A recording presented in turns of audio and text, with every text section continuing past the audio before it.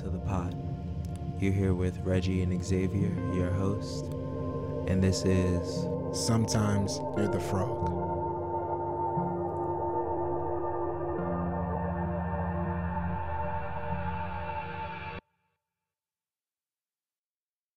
Today, our guest, we have Ashovo. How are you? Can you hear us? Are you? Here we go. Hi, yeah. What's No. going on? Okay, there we go. Reggie. What's up? What's up? How are you? Man, I'm chilling, bros. I didn't have any coffee today. I recently started sipping coffee again.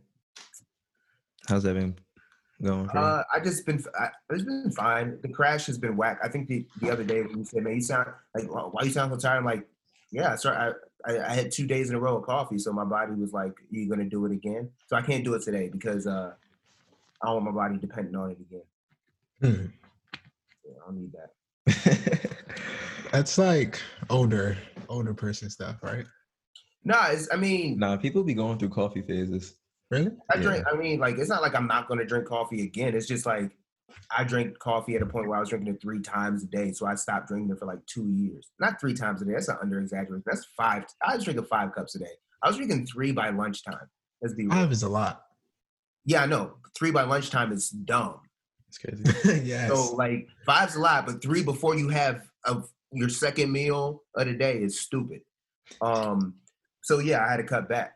So I just told myself I would cut back. I let that go. But then I was craving the focused alertness that coffee gives you over tea. And I was like, I need that.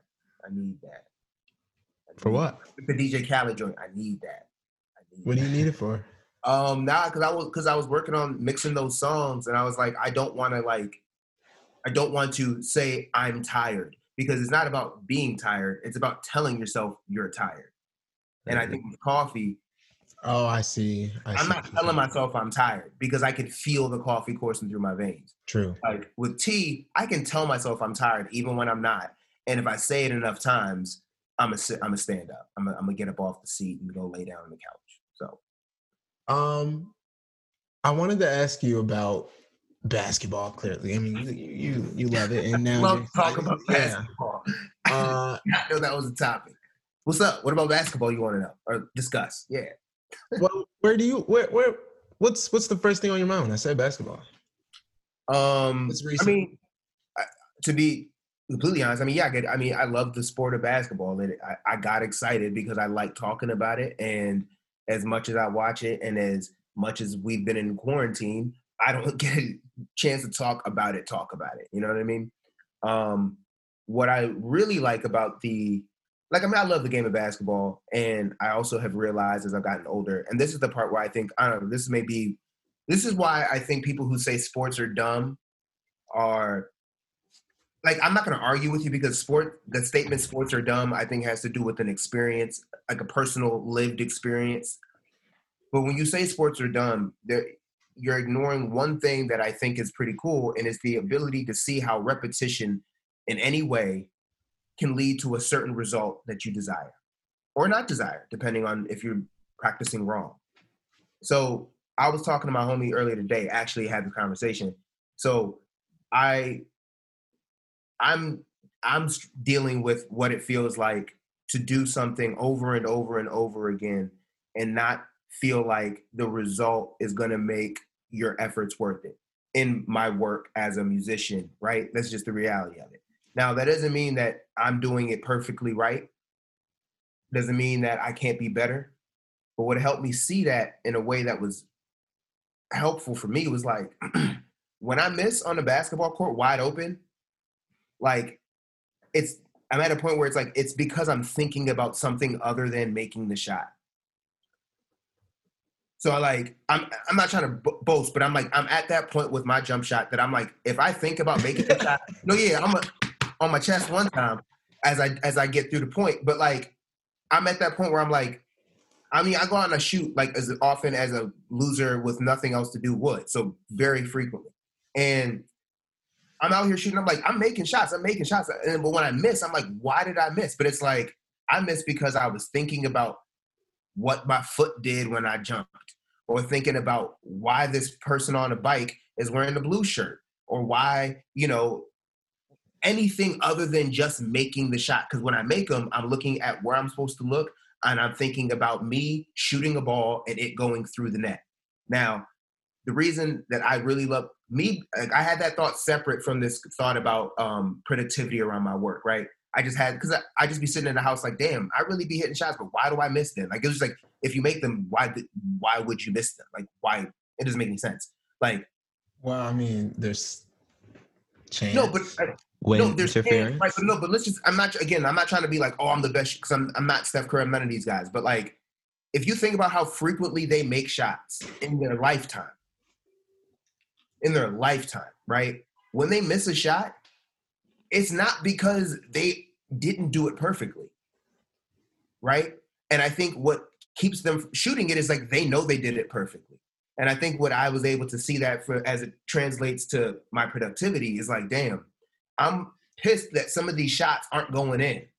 And it's not because the shot was a shot attempt, or like, I was covered, theoretically speaking, right?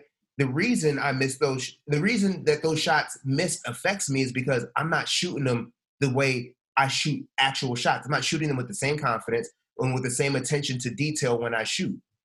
Like, why? Where does that come from? Where does that interference come from? You holding yourself back? Question? Yeah, I mean, it's fear, right? It's fear. It's fear for whatever reason, but like, well, fear of what?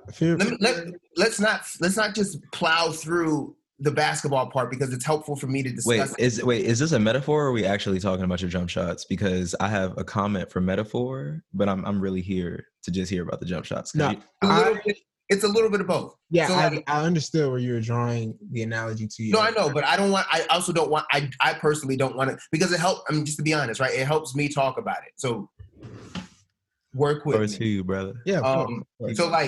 So if I'm making these shots and I'm consistently making them, it's like, oh, I'm doing the same thing correctly every single time. And if I miss it, it's not like, oh my God, I have to go start over. I have to build from the bottom.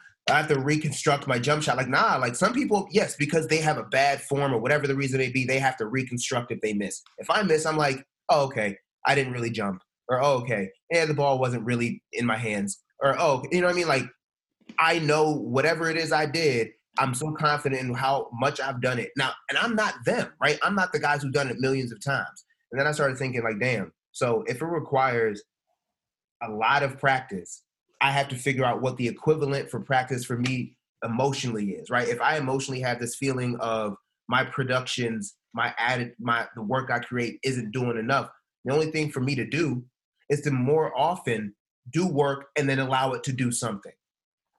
It's the only solution. Because there's not like a question of like, oh, maybe your elbow was out. Or like, like when we talk about that in a transitive property for the music, right? Oh, maybe it wasn't mixed properly. Or, oh, maybe it was, or maybe like you should have put this detail and not that detail. But like, if you're not shooting the shot with the expectation that it's going in, it doesn't, like, you don't even know what to fix. For me, I think it's important to note that with basketball, there's like a clear. There's an obvious success rate. Like you can tell which is why I love sports, because I can take that and say, okay, I know I'm not going to get a very obvious success rate, but also if I need one for my psyche, let me go to the court and just put a few in. But like, you're right. The success rate isn't going to be something where it's like, oh, look, that shot went in. But I think the psyche is the part that, because I think just to flip that back on its end, right? Any shooter knows sometimes them hoes ain't going in. It don't matter how much, like, it's just, like, every time you touch the ball, it's not going in. Not until you get a free throw, maybe. But sometimes just, like, I mean, all these professionals, they go games where, and I guess the best way to think about that question, and as it pertains to how we're talking about it in my productivity, is like, when I'm by myself outside, the only factors are me and the elements. That is not the scenario where music lives. That is not the scenario where competitors who play basketball live, right? Music doesn't live in these controlled environments where no one is, able to interact with it, right? If it were, yeah, all of my shots was going in because they would have, yeah, this is a great song. Yep. Talk to you later, right? Because that would be the equivalent of me making jump shots by myself in my, matter of fact, the equivalent environment that I've actually experienced of me making jump shots with no competition is me playing some music at the barbershop and folks vibing. Like not to piss on that either, right? They're both important elements for my personal growth, right? But they don't necessarily have a measurable success. Like the people who at the barbershop aren't like, man, well, let's get him a contract to play music professionally. And ain't nobody pulling up the basketball court. Ain't nobody pulling up the basketball court watching. Like my best case scenario. No, I don't know about the basketball court. No, my best case scenario at the basketball court is like, if I get first pick, I'm gonna pick him. Like that's my, like, you know what I'm saying? Like, oh, he was making a whole bunch of shots. I'm picking him. Like that's my best case. Ain't nobody coming up there to sign me to no contract, right? So I guess but the lesson I learned by thinking about this, and I expanded it more in our discussion, but the lesson I learned just thinking about this is like, damn, show. It don't really matter if the shots go in because as far as these, approaches to like, trying to get a write up, trying to get a demo heard, trying to get, distribute anything, as far as these approaches are concerned, it's about attempts. Like your team is better if you make the attempt. You know what I'm saying? Like James Harden, like he has to shoot 40 times for his team to be, I need to shoot. It doesn't like, I'm going to learn how to adjust whatever necessary based on, and the truth is, this is really optimistic, right? Because I'm assuming they're going to respond if they have something to say. They may not, right? I may be shooting these shots and not hearing a goddamn word back, right? And just being like, well, now I have to self-adjust, right? Like, you know what I'm saying? There's, like you said, there's no immediate thing like the ball going through the net. I don't have that, right?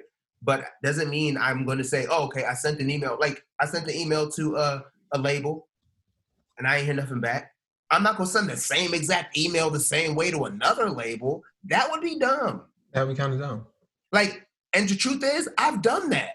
I've done that. We all have. We all have copy and pasted shit. Mm-hmm. It's true. And we believe that by changing a couple of sentences, that's enough. But here's the sad thing, and this is sad for all of us, right? None of us understood that maybe it was the email, how it was like the format overall, like maybe dump the whole thing, start from scratch. But no, we poured all this energy into making this one. Like imagine you're 7 years old, right? And it's your first time at the basketball court, and you're like been practicing at the little kid court, and you're about to make this shot. Oh yeah, and you miss terribly because it's a big boy court and it's an air ball, and you just feel so torn up that you never. That's how I feel every time that you guys were trying to take me to the court, and that's why I just let it go. But Sorry. Well, I'm sorry to hear that. But imagine, I mean, the point stands, though, right? The point stands, right? No, It stands. I hear you. I mean, like I resonate with that. Like I used to think about that a lot when I used to skate when I was younger.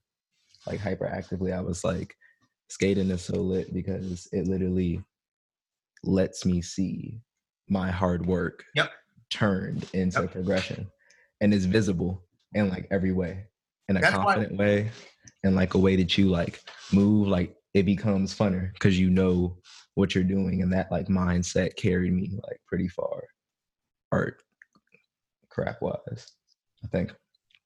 But the shots, I don't know. I just feel like, because the show has tried to explain to me before that the shot is like math, like you have to like do the math in your head. No, I didn't explain it that way. No, he said you gotta like. I'm not even going to butcher him because you do need to keep you do want to bring it up at around 45 degrees though. You do want to do that. You do want to hit around 45 degrees. You want to make sure that when you follow through, the elbows above the eye, it needs to be above the eye. Especially if you ain't, if you like 6'10", maybe you cheat. But if you normal height, you gotta get that elbow above the eye. You know what I'm saying? This joint you want to keep it stable. You want this joint can't move. You don't want this one to move. Yeah, I mean, I'm a firm believer in some things just aren't for people. But I want the video of me demonstrating my form because that was pretty. Anyway, I entertain myself when necessary. Any other questions? Yo, I wanted to know what you thought about you saw he just took my yo. That's it. LeBron. That was cool, man. It was like a yo swap. I didn't Literally. know that. That was And well, I don't want to heist you. No, it's fine. If you guys talk about sports, and when you guys are ready to have a conversation, I'm here. Okay, this You loser. Don't do that. Don't dismiss sports as Oh something. no, I'm not dismissing. Skateboarding is a sport. I mean, yes, but I'm not dismissing it. I'm listening. I'm engaging. Like, you know, like for me, All right. y'all naming names with really specific context to they shot or whatever, and I'm like, who is that? Like, but it's fine because, you know, I'm learning. Me and Xavier were talking about this the other day. We were like, he was like, bro, it's just certain things you're never going to understand in conversation because you're not a sports person. And I was like, that's crazy because I've felt that my whole life. And you just affirmed that for me. There are some random phrases that people say, like just throw away, like, I don't know. I can't think of any right now, but look, you met Aaron. I grew up with him. Mm-hmm. You see how complicated that was. Like, he's a sports person, like everything: hockey, soccer, football, baseball. So he is what people call a sports fan, like a straight up sport. Like I'm a sports fan, but he is like big, you know, all caps Lost. Sports fan. Like he was talking about sports that I've never watched. Like, cool. I think ping pong is cool. I think table tennis is really tight. And also, like, people who keep up with basketball and football equally. You think there's a binary that has to happen? No, not like that. I'm just like, that means that's a lot to cover. That's a lot to cover. Oh yeah, that's a whole year. Give it a damn. Shout out to Frisbee. Like there's like with basketball, like I only really care about who wins like 3 months out of the year. Like if I had cared about the football team as well, oh, that's stressful. That's like most of your year, especially if you're a DC sports fan, most of your year being upset about your team being bad because they losing. Yeah, they beat the Cowboys today. That's pretty cool. It's been a while. Yeah. What's their new name now? The football team. They just called the football team? No. The Washington football team. Is it? That's kind of cool. Yeah, straight up. It's the Washington football team. Works. All right, but look. Oh no, you wanted to ask. Oh yeah, I wanted to know about sorry, we keep kind of sliding off of that. LeBron James. And I wanted to know just I think about just the imagery. I just think about the imagery of it all a lot. And like, I don't know, we can kind of jump on Kaepernick too, but just, I don't know, just voices in sports. And I mean, we can even start talking about ads and how, you know what I mean? I just kind of want to know where your mind is with all of those kind of, you know what I mean, sprinkles. Yeah, I mean. Wait, Michelle, before you respond, as a voyeur, I've always questioned this. Why do they make like the basketball shoots so sexy, bro? Like they be like glistening, like. Well, there's the LeBron. No, well, actually, that kind of ties into part of my answer. So I'm going to touch on Reggie's part secondarily, but I think it's great. Just as a first initial blanket statement, I think it's great. I love to see it. Like I think it is. It's. I don't want to say I don't want to say it's about time, but it's very appropriate. The reason I won't say it's about time because times change. And there was a time where athletes like weren't going to like, all right, here's two athletes that people don't really know about, that their careers based on political decisions, no matter how talented, I mean, they were very talented, but because they weren't top of their game. There's a guy named Craig Hodges. I don't know if y'all know who he is, but Craig Hodges played with the Bulls, I think, for 2 championships in the first two, 91 and 92, I think. At least one of the two, if not both. Okay. And one of those years, I guess it would have been Reagan or Bush in office. I think Bush. I don't know. Either way, long story short, he was critical of the U.S. He wore a dashiki when they went to the White House, and then the Bulls cut him. He was their three-point specialist. He contributed. He was a valuable member of the team, and the Bulls cut him. And I don't know if he played for any other teams after that, but like he was a champion one year. It's crazy. Do you know who was the owner that year? The same guy who owns the team now, I'm pretty sure. Reinsdorf.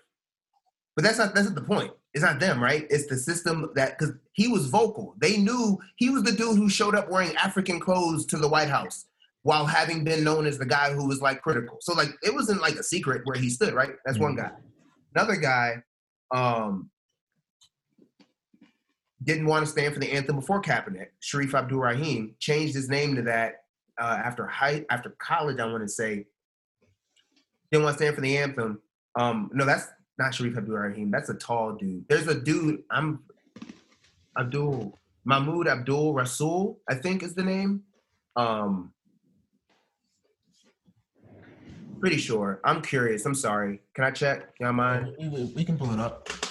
Mahmoud Abdul Rauf, not Rasul. Mahmoud Abdul Rauf. Sharif Abdul-Rahim is a big man. He's a center or some shit.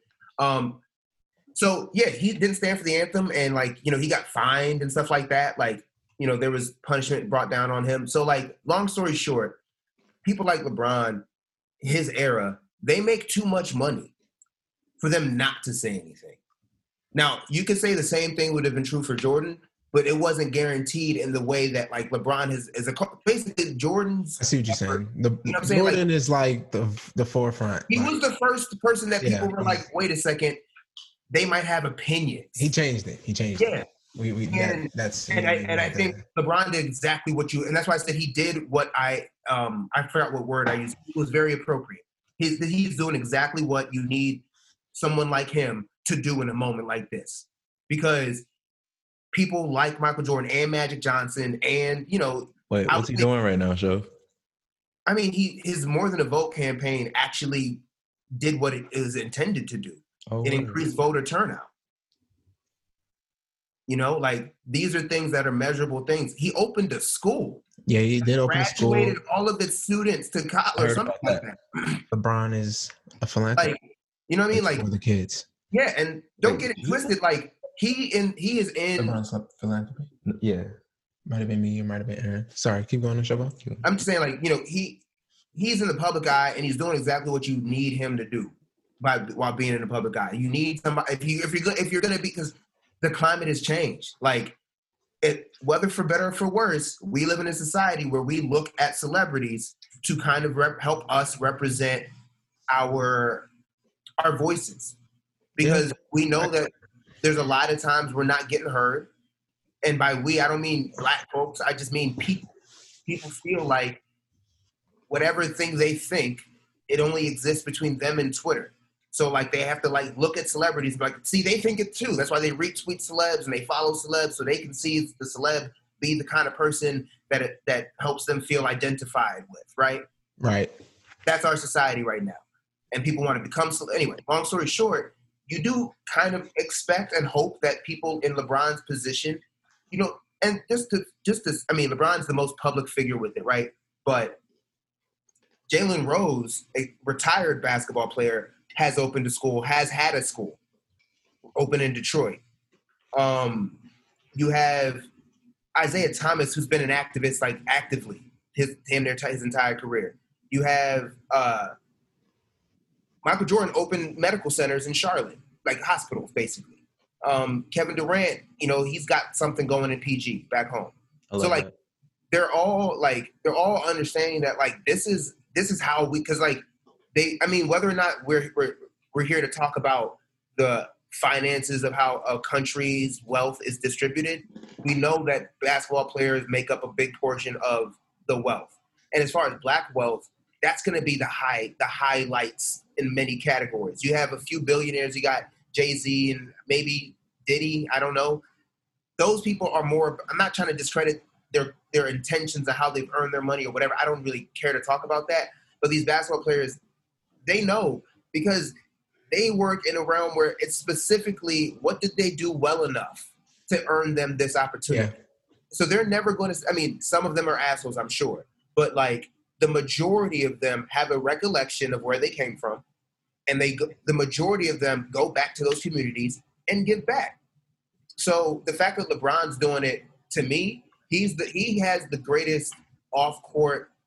Well, no, Kareem off court was Yeah, he was kind of like an icon in his own way. Him and Kareem, as far as off court status, they're like here and here. For me, MJ is still above all that for on court status. Like rings, no rings, the way he plays the game that's the most beautiful basketball I've ever seen a man play. He is able to be like you hear people say, "Man, that's a beautiful pass by LeBron James." When Michael Jordan played, they just watched him and say, "That man is playing beautifully. That is a beautiful move. Like that is a beautiful dunk, a beautiful finish, a beautiful." Like, you know what I'm saying? Like you're not saying beautiful layup by LeBron really, because he's like, "I'm gonna lay it up." Like, you know what I'm saying? Jordan is like, I see what you mean. There are different kinds of players. There's right, different kinds of players, and I prefer watching the one who's more graceful. But as far as human beings, they both done more than has been asked of them from communities that they come from. Right. Yeah, but I feel like that's still easy to do if you rich man. I'm not saying. As I said, they've done what I've expected and what's appropriate. That was the word I used. They've done what's appropriate for their stature. I'm not going to write fucking tweets be like, LeBron, you are so cool. Like, but like, timeline though. Huh? That definitely is a timeline though. It is. That goes back to what I'm saying earlier. Like people really look at celebrities like, oh my God, I'm so glad that you are being a good person. Because if it wasn't for you being a good person, I wouldn't know what that was like. I'm like, wow. Right.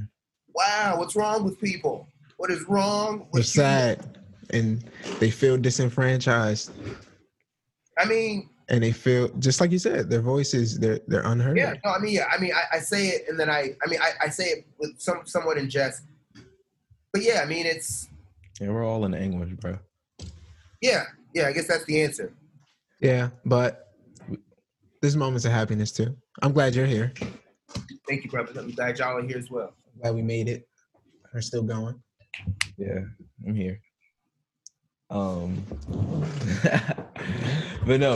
but that, I don't know. I'm really like, I feel like when it comes to like describing where you're at presently, I'm a big believer in we just don't have the vocabulary for that. Like, I'm just like, because there's so many things at once. Yeah. Well, that's the thing. Like, I feel like once is like a thing we really want to hold on to, but I'm not sure if it's like a thing because like, I mean, it's always happening. Yeah, it's moving. But anyways, Shove. Oh, also, you're right. I just was thinking about what you said. People really have some really beautiful body languages. Like maybe just growing up and being like a little painter kid, I would always just admire certain people's just presence, like the way that they move. I'm like, that's like, yeah, that's exquisite. I feel that. So like, dog, bro, that's why the majority of people who like practice basketball when they're young just try to imitate the movement of their favorite player. Literally, I mean, I would just watch videos and literally try to look like them. I didn't even have to make the shot. I just had to look. Exactly, bro. I had to unlearn that, like, because basketball players are tall, right? So like they look like they're barely moving when you take, you know what I'm saying? Everything's so casual. Yeah. And I'm like, Show, you 5'9", bro. You gonna have to actually you gotta really do the whole motion, cuz like you can't just be flipping stuff up there like you think it's gonna go in. Like I had to learn that because I was like, because like it's funny, right? If I was playing basketball like with like goofy, like just shooting around with friends, like nothing serious, I shoot like a cool dude, like, oh right, yeah. And then like when I was in middle school, I ended up playing at my church or like going into 9th grade. And I was playing more seriously then. Like I thought maybe if I was good enough, I could make the freshman team or something. So that was like what year is this? This is like 1910? I'm sorry. I just. So I'm playing I'm playing at church, and this is again people who've only seen me play casually because it's church, right? But mentally, I'm already like I'm trying to make this team. So I'm playing like I just happen to play more seriously, and they start laughing like not the people I was playing with because they're playing basketball, but it was like the girls who be in the choir with us. They're like, "What is this show doing, man? He looks so he look mad. Why are you so serious?" And I'm like, I can't even do it because it's basketball face. It's like a real thing. It's like, yeah, I'm really playing. They're like, I'm really playing. They're like, okay, we see you. I'm just like, yeah, I'm just really playing. Okay. Like, that's me on the table tennis. Yeah, they're looking at you like you're crazy. I'm like, I can't want to win. Well, I am crazy with the table tennis. I mean, look, when I play ball, my whole thing is like, look, He is. If I can make us win, then we're gonna win. If That's what I feel. But I feel like I'm discovering things that I'm like, I really feel that, but also I notice that other Tauruses be feeling some things the same way I be feeling it. And I just want to know that because that's something that I also really feel. I'm like if I can be like, it don't matter what it is. Like if you we gonna win, bro. Right. If we want to win and that guy can score, then I ain't gonna worry about that. Somebody exactly. I'm a pass. I'm a block. I'm a rebound. Somebody gonna have to play some defense. But if nobody can look, we played 2 on. We're talking about basketball. I'm sorry, Reggie. But we played 2-on-2 over at the park I started going to, and it was me and some dude who like every jump shot he takes is either long or good, and most of the shots he took that day were off. So, like, I've seen him make shots. The problem is his jump shot, he, like, runs into it because he doesn't have the upper body. Anyway, point is, we're playing 2-on-2, and I'm like, we're going to win. My mental is like, we're going to win. Right. I scored all but the last 4 points. We played to 12, and I scored 8. We played to 11, and we won by 2. So I scored the first 8, and then I had to guard the big man. I'm in there, body dead, and then, like, this dude hits the last 2 shots. One off the glass for 3, just threw it up, and then the other one went in, and I screamed like it was a big, like, because I was like, I realized as the game was going on, I was like, wow, I'm gonna have to win the game because this dude is loafing today. Like I've seen him he came through, before, but then he came through, and I was just like, it didn't matter that he hit the last 4. I was like, we won. I was so happy because I was like, I'm working way too hard to lose this game. Like I didn't score 8 buckets and defend the big shots for me to lose and go home sore. Like, what the hell? Like, that is not the move. My forearms hurt. I am about to do all this to lose the game. That's why team players are so important. Anyway, sorry. Thank you for indulging the basketball talk with me, Zay. I know Reggie's just like, I'm neutral. I already been through my. Why you guys talking about? But no, I mean that. Yeah, I just want to win. If I'm out there and the intention is for us to win, then I'd like to be the guy who I'll grab steals. If I don't have to hit shots, that's great. Because if I don't hit shots in one game, I might have energy to hit shots when y'all tired, and I look even better. Because you're gonna run back. Anyway, sorry. Please stop talking about basketball. Please do not ask me any more questions. The last thing I will say is that I just want to say that I was that person that was like, why are you guys talking about sports? Like, but now as an older person, I see it. It's not me. I see it. Okay, no more. Tap into something. I tap into ping pong. Yeah, that's definitely viable. No more basketball talk, please. I think it's important. I mean, I'm really here for martial arts. I like talking about just how important repetition is. Like, no, yeah. I mean, then sports ends up being a really important topic then, huh? Well, I mean, art. We are artists in this. No, but I say that seriously because I mean, we both said it. We all said it. Reggie said it when you landed kick flips and making jump shots. For me, it's like, yeah, it's really cool to see that something I did 17 times wrong, I now get to do 18 times right. Like, okay, let's get the streak going in the right direction. That's really that's cool. That's cool as hell. Like, life doesn't always work that way. Life rarely works that way. Like, if you make 17 bad turns, we ain't gonna get an 18th in most situations in life. Just reality, right? But if you miss 17 shots in a row, you might still get an 18th shot. Like, there's no promise that you don't. You might. right place, right time. Number 18 goes in. 18. I like it, but I still have to say that this analogy, if this is going to be used as an analogy, I don't think it applies to everything, because it's like if you miss, not get that 18th. No, but I think that kind of goes to where we're starting the beginning of the conversation. Is like you can't not keep, like, if you are in a position to do a thing, if it's if how you see yourself in life is to do a thing, if how you imagine yourself in success is doing a thing, mm-hmm. and you fail at that thing over and over and over again. Yes, some people might tell you that means you need to pick a different thing. I don't. It's true. Some people might say pick a different thing. I don't think that's always the answer. Now, 17 is a random number I chose, right? But that was because we're talking about basketball. If I were to miss 17 shots and I was Kobe Bryant, you can guarantee I'm shooting number 18. You can bet everything you've ever owned. Okay, I see. And I'm going to shoot the 18th shot. And you know why I'm as Kobe Bryant to shoot the 18th shot? Because when I was in practice and I missed 17 in a row by myself, I then made like the next 99. Yeah, nobody was around, but I missed 17 that made 99. You going to stop me from shooting 18? You better pass that ball. I'm open. I'm hitting 18, and then I'm gonna. And if I finish the night 6 for 22 and we win, that means I hit my last 6 in a row or 4. Or, something. I'm making up numbers now. But if I finish, 8 for 24, then I'm. Kobe has shot 8 for 24. He's finished the night 8 for 24. So Allen Iverson has finished the night 8 for 24. Where are you right now?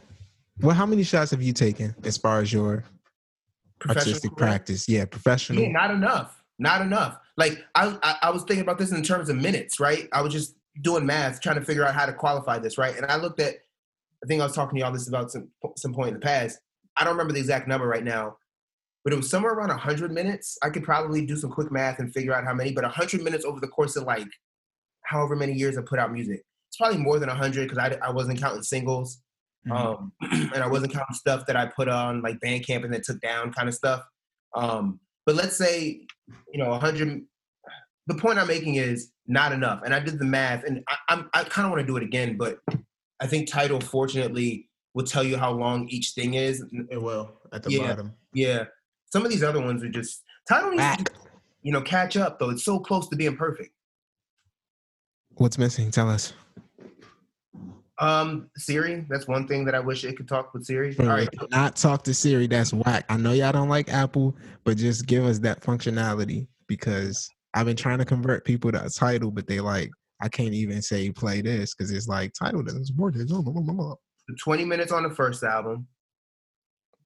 Second album was 42 minutes. That's about an hour right there, or 60 minutes. And then the second joint was also 20 minutes. So in albums, 100 minutes and some change. And then in singles that exist on like popular streaming services, I made that EP, which is, it didn't count that as an album for whatever reason. That's 15 minutes. So it's 115 minutes and some change. So it's almost 2 hours. Mm-hmm. Including these singles, I would say, let's just say we're at 2 hours. The singles are a little more than 5 minutes, but still, we'll just say we're at 2 hours. As far as what exists on Tidal for anybody who said they want to, hey, I want to listen to Shovo music, how much can you get through? You can get through 2 hours of it. 2 hours over the course of when I first put out music, 2012, 2020 now. It was 8 years.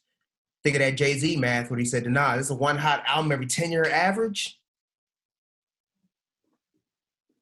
It's not enough. Not enough.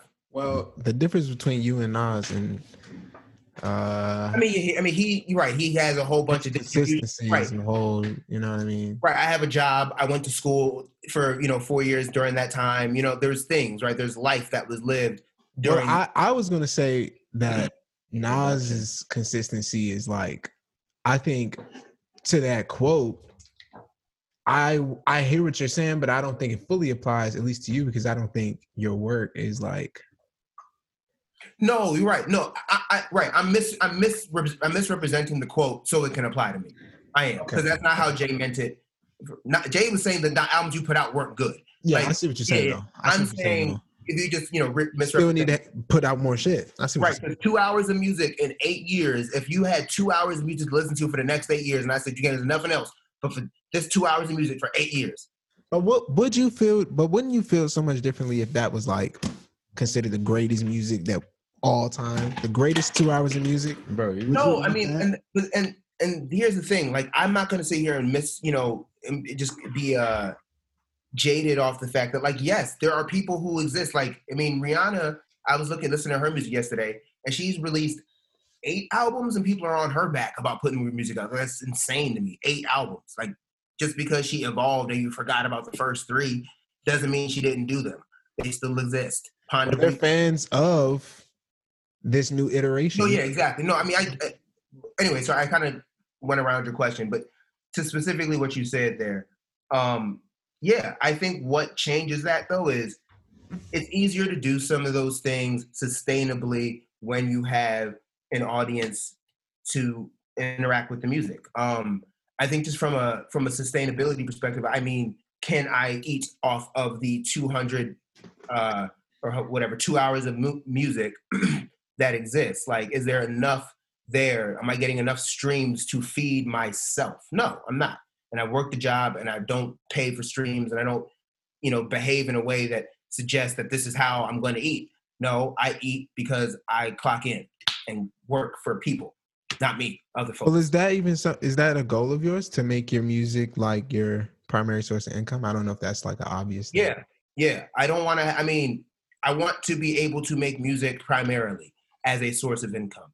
To say it's my primary source of income might exclude that I might also sell clothing or teach a class or But I want music to be my primary like obligation.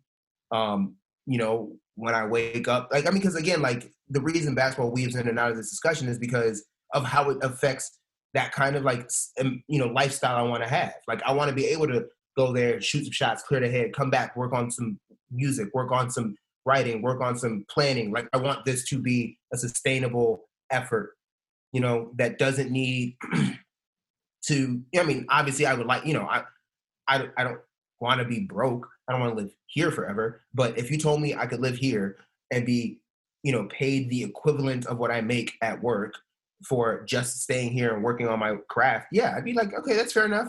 I'm a save, and we're gonna try to get better. Which is still what we're doing. We're still saving, and we're still trying to get better. That is still the goal, no matter what the circumstances are. Like, I am preparing myself for whatever opportunities I can get myself. Right? That's how I look at it. Because if I get an opportunity and they say, you got to leave your job right now, the only way for us to make this happen is if you leave your job right now. And I say, what's up with what is the, obviously details, all these things come together. Like, if it's the kind of an opportunity that financially I can see can offset the fact that I'm not going to be working for however many months. Because also I have vacation time. So if they say leave your job right now, like, I could leave for 2 months and come back. Maybe not 2 months, but like a month, right? Point I'm making is that's the kind of, like, I'm a Taurus. Stability is important for me. And not just stability that, I want to be able to be the kind of person who can provide stability to myself and for others. Like, if I can provide stability with my life from making music, I've done a good thing. If I can provide stability for my life and other lives, I've done a great thing. Like, I won't be I'll be honest, I won't be satisfied if I'm only able to take care of me. So, like, yes, I did say that would be enough. It's not I wouldn't be satisfied though. Because right now I can only help. I mean, I can be generous and I can do what I can for my friends, like y'all, my brothers, like y'all, my sisters, whoever needs my help, I can be there for them. But as far as I would like to be, I'd like to be able to do it without thinking about it. So that is like, I guess, like, if I were to measure it, you ain't asked me to measure it, but that's how I would measure my when I'd say, okay, I'm making enough money on this. Like, can I help other people without second guessing, my situation? And I don't want to have to do it based on and I don't like, I don't like knowing that my my well-being financially is tied to somebody who could tell me that tomorrow I don't have a job. Like that in and of itself is like, I mean, the people who were let go didn't get a heads up. You know what I'm saying? Like,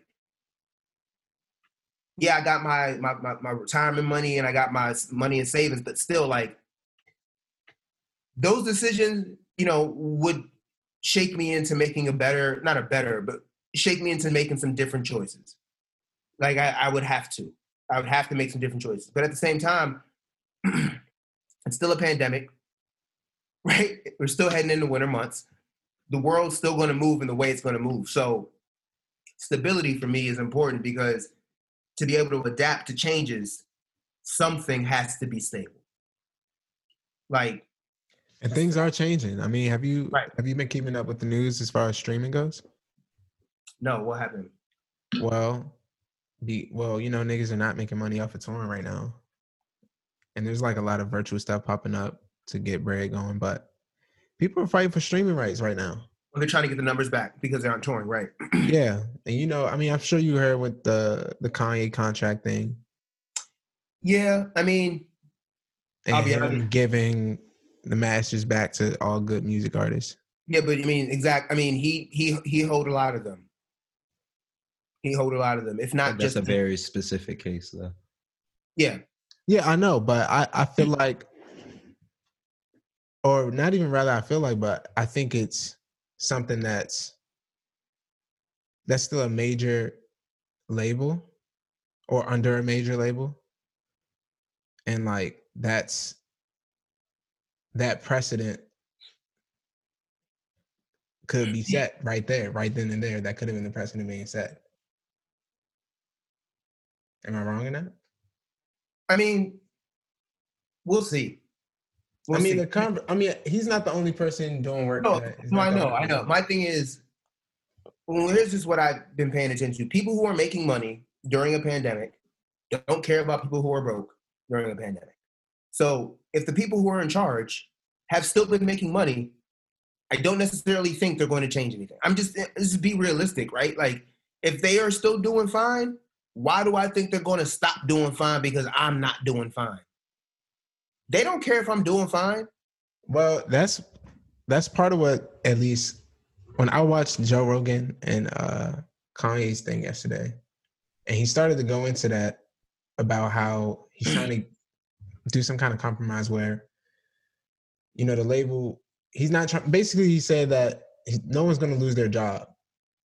You know what I'm saying? But the artist should have their money. I mean, I'm not Kanye, and I'm not a lawyer, and I'm not in the music industry perhaps yet, but I think something is going to fucking change. I mean, things are changing. No, I mean, I think, here's the other thing though. Like, not everybody, and this is maybe just an opinion, but I'm gonna make it. Now, I'm gonna leave people like Kanye out of the equation, mainly because his introduction to the music industry was at a different time in the industry. Yes. So leave him out of the conversation for now. Many of those people who are signed to contracts with the major labels, I'm not saying they're not talented, I'm not saying they don't deserve an opportunity, but they need those labels to create properly good content. They need them. Yes. That's their mistake. Distribution. No, not from distribution. Not even off that. They can't make the songs by themselves. Well, yeah, production. Because production, songwriting, the whole they can't do it. They can't do it. Well, So I just want to say that there's a distinction happening right now. There's two different types of artists. There's people who perform, and I'm talking about music, and people who make. Yeah. But I'm saying the people who perform and don't make it, they're probably perform, they do need the label. Exactly. And they're also the ones who are more reliant, not the more reliant. I mean, if it clearly, the label streaming numbers need to change, because if I'm getting pennies on the dollar and I play the most important instrument on the album and it's not your voice, then yeah, I'm gonna be upset when we're not getting enough money to split across 17 people per track. And they are. That's the thing. It's not even like a thing where it's like there's no money. The people at Spotify got bread. Like, it's not. And that's always the case. The money You know what I'm is saying? always there. No, yeah, and the thing is, but here's the thing. I guess this is how I kind of see this going, right? Just as my mind, I didn't research it, right? So if I play the keys on, I don't know. But here's the thing. Just Erase before memory. you even get into it, I just want to say we're all independent niggas, and you should Yeah. be independent too if you're Yes. listening. Yeah, absolutely. Yeah. And then So- Shovo is an independent king. I am. Hustling in Chicago. Please go to his music everywhere, stream it everywhere. A Shovo. He has merch ready out there. We didn't do this earlier. It's important to do it. Yeah. But let me say this. So Please continue. let's say I'm playing keys on a Ray Strumberg project, right? Yes. I'm playing keys, right? They cool keys, that song goes off. I don't play at concerts though, right? They have a different person. They don't bring the keyboard for concerts because it's a concert. This makes They sense. just play it. They just play it on Yeah, they just play speakers. it. Right.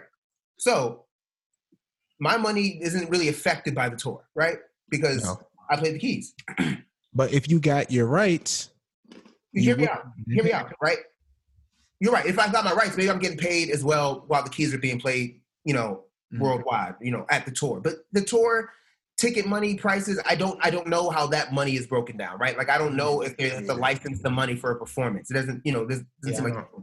I'm sure But- it's complicated. Right. But I know that I'm still getting my dimes, however many dimes it is, off of the streams. So I'm not saying I don't want more dimes, but this fight isn't my fight. This is a fight But for it is. Though. it is, it is. It has always been the keyboardist bassist fight, right? But the attention that Kanye is giving it isn't because he cares about the bassist or the keyboardist. Oh, I see what you're saying. Right? It's now because, we're not touring, and now I'm feeling the pain in my wallet. Well, so that's now the I'm thing. looking, I want to know that is a thing, but why I think it's crazy that Kanye is doing it, because Kanye is not making his bread off of music. I feel like I should say that that's not for anybody who's confused about that. Kanye's money he's not the money that Kanye has acquired to this day is not music money. Okay, that's shoe money. That's mostly shoe money. That's mostly shoe money. Gotta tell y'all, that's mostly shoe money. And he just got some more bread messing with the Gap, and actually got them some more bread. Their stock went up like 45%. Yeah. Just from, he ain't even done nothing. Nothing came out. So I just, you know what I mean? It's so crazy how money past a certain point is just like conceptual. It's like, Yeah, you just say, this is what it's worth. It's assets. but I want to talk about making and producing and being a nigga that works from home and what that looks like. It's weird, bro. It's weird, but it is what it is. Like, I'm not going. I will not sit here. I will not sit here and complain. I cannot sit here and complain about none of it, because I get to sit here at home and take photo shoots and, every now and then mix a song, work on. So I'm not going, and I have a job and they pay me. So, and I'm here, safe from the virus that is having its second wave pop. I'm good in that sense, but it's terrible. It's terrible on another sense. It's terrible in the sense that, like, I'm spending my time in a space that I have to. That's why I started drinking coffee, because I sit here at this desk where I'm sitting now talking to y'all for 7 hours. I stand up. I don't just sit the whole damn time. 7 hours. I am responsive to what this computer says and what my phone says when it rings. I hate I'm that for you. responsive to this shit for 7 hours. You know what's crazy? Hold on. And then I have to tell myself, now I want to respond to it for my own journey and my own purposes after that 7 hours is over. Some days that shit is hard. Word. Some days it's very tough to do that. For sure. You have to excuse me. The water was going crazy. I found out about this literally maybe like 2 nights ago. I was looking up how to like stay focused because I have a really chattery mind. Like I'm always like things. And oh my God, it is literally impossible to stay focused. Like there's so many vivid distractions everywhere. Like for example, like it takes your brain, like, you know, like we know that it takes, 20 to 30 minutes to get into flow, but not just flow. It takes like 20 or 30 minutes for your brain to focus on anything. And anytime you switch your attention, your brain resets, and you switch your attention like every 40 seconds. You click to a new tab, you open a new app. And I was just thinking about the other day, I'm like, I'm somebody who I be watching X-Files in the back while I do work. And I be looking up sometimes and I just wonder, like, I'm thinking I'm taking like 3 minutes to look away, but did I just snatch like 45? Because I feel like you really feel that. Like I was learning about how, your brain is constantly getting these like, I guess, hang-ups. It's like catches things. It be interested, and it tries to be as efficient as possible. And I'm like, not only am I filtering out a bunch of shit, and I'm not even like a social media person. Like I don't like, that's just not, I just watch a lot of anime all day. But I'm just like, I asked y'all if y'all watched the Street Fighter animated series already. Which one? The old one? Alpha? So the Alpha is a movie. Yeah, the movie. Right. But I'm talking about the series that had like episodes. Oh, that joint. Not the goofy one. Not the goofy. I think I've only seen clips. Clown show. Not the clown show one. No. This one's by manga too as well. Like it's just episodic instead of just a 2-hour block. Oh, I think I did see that then. Yeah, it's like I think instead of Ryu getting chipped, or it's Ken instead of Ryu getting chipped, and Vega is a creep. Yeah, I remember that. Okay. Yeah, I'm watching that right now. It's just so good. You know what else you should tap into, show? It looks really good. It looks even better, and the music is. I haven't seen it. You gotta pull it up. I'm gonna pull it up real quick. I'm gonna link y'all. Yeah, send us a link, and we'll pull it up in like right now. I've been watching it because in the future. My man had the like back when I told y'all like my dad was when he was a professor, like he'd have Nigerian students that would come and stay with us for the summer. Yeah. In between semesters or whatever. And one of them had these on tape. That dude was cool as hell, man. He would take us to the arcade before the movie, and he just beat the hell out of everybody in Tekken. Nobody could see him. He's like 5'7", put his little quarter on there, and just start cooking. Yo, but Tekken niggas are of a different class. Like, I feel like really tapped in video game dudes are like, I don't know. They're like... Tekken is probably the most technical. Dog, he was out here whooping dudes on Tekken on the regular, Mo. I'm really... He was hilarious. City Place Mall, Beltway Plaza, any of them malls that had arcades back in the day. I sent y'all the link in the chat. DBZ. Okay. But with that show, I was thinking about, y'all folks that's working from home and just being like distracted and having to constantly reset. And I'm like, I wonder like how much of just your brain power is just being stifled. Why you send it on this one? I can't even. Send on the text. Oh, send the text? Okay, my bad. Yeah, I'm like, it's hella distractions, man. Oh, no, I've seen this. Because I used to play the WASD game on like, what was that? Like, not, what was it? Like, them game websites to get on? Like, oh, yeah, I've been going on and just playing Tekken. Yeah, like, what's the name of it? Because Cool Math is one, but that's a different genre. You're talking about like Armor games, Max games? Those, but the even more bootleg. Miniclip, not Miniclip. No. Miniclip was a good one. Y3, Y8. Y3 and Y8. A123. Yes, bruh. Why 1, 2, 3, 4? I remember all them joints. Bro. Did y'all ever watch Fatal Fury? Yeah, I did. I saw Fatal Fury too. So you gotta watch Spawn, bro. Hulu just threw up the original. Oh, you talking about Spawn, the HBO animated Spawn? Yeah, bro. Yeah, it's on Hulu. I watched a couple episodes. I thought that shit was weird, Mo. I ain't gonna lie to y'all. What you mean, bro? It wasn't bad. It was just like weird pace. Just keep watching. Keep watching it. Keep watching. No, because that shit is creepy. Also, okay. It's a creepy show, but keep watching. Keep. I'm not gonna lie. It's also creepy as fuck. All right, look, that fucking clown. As creepy as it was in the movie, this shit is a whole nother story, man. Like I saw 2 episodes. I was like, yo. I told Hiroko about it. I was like, yo, have you seen the Spawn cartoon? That shit is wild. She's like, oh yeah, that shit is wild. I said it was wild because it was wild to me. Kenneth David, bro, is just the dude. Like, you ever seen Gargoyles? You seen Gargoyles? Yeah. He's Goliath. And he's Spawn. I ain't gonna lie. I mean, it was very cool and it looked awesome. I just was like, this clown character is gross as fuck. And I'm not really into watching an episode after episode where he's in it. Like, he's a main character. He's going to be in a lot of them. Yeah. So, yeah. Sorry. Why did I send you anime? My bad. How did I distract this thing? Oh, because we're talking about distractions. And I decided you tapped in. to show you how it's done. But nah, I mean, when I be at work, yeah, I be distracting myself. But it's like, what do you expect? Like, I distract myself at work when I'm at work.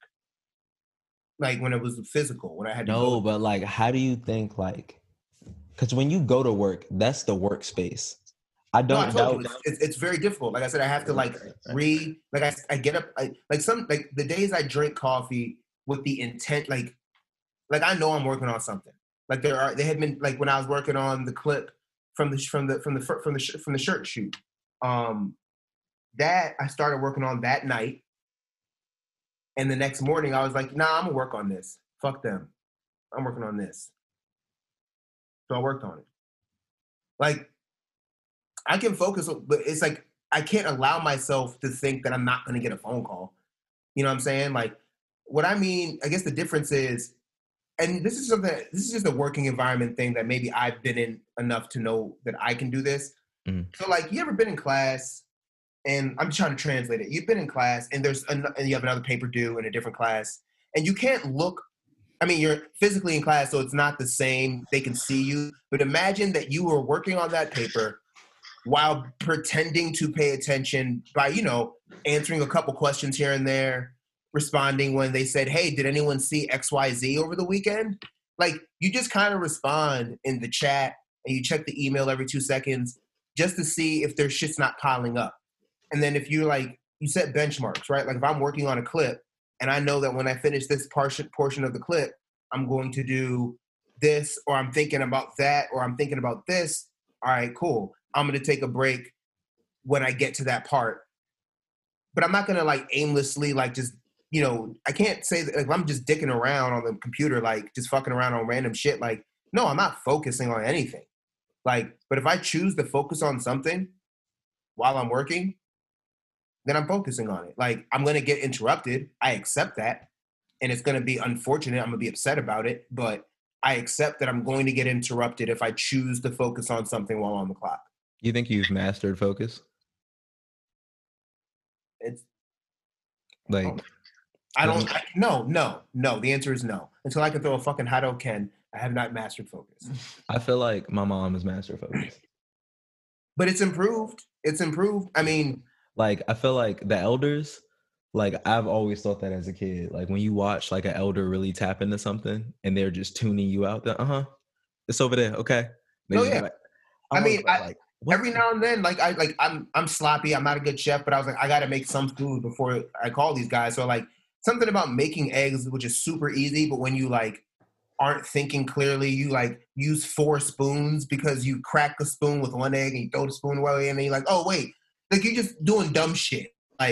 Just, maybe that's just me. But when I try to do too many things at once, I just do stupid things. I'm I'm going to pick this up and put this over here. You just got too much on your mind. Right.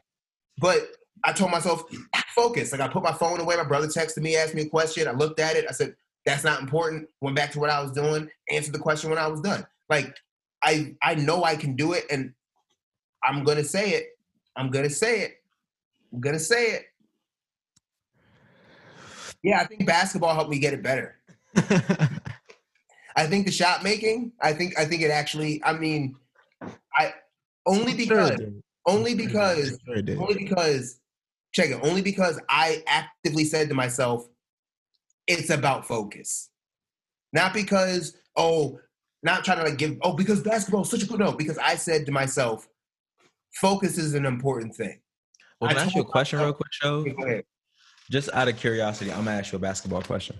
So, you know how everybody's like purpose, I guess, or whatever they do, you know, kind of like is the lens they see stuff through. Like I've been painting and drawing since I was a kid. So to a certain extent, like I can't escape that. Like I be looking at things like in that perspective actively.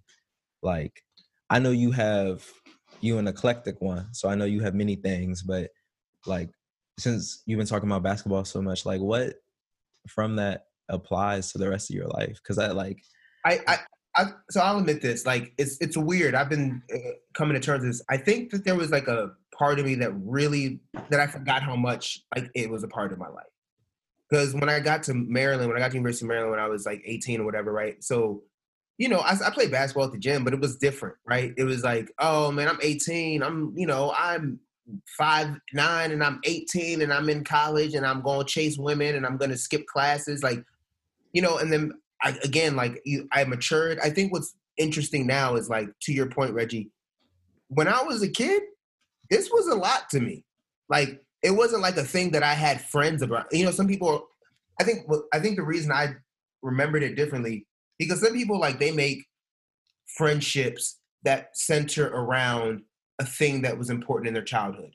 And for me, if there was a thing that I had friendship centered around, I wouldn't say it was basketball. It was actually around art and music and things like that.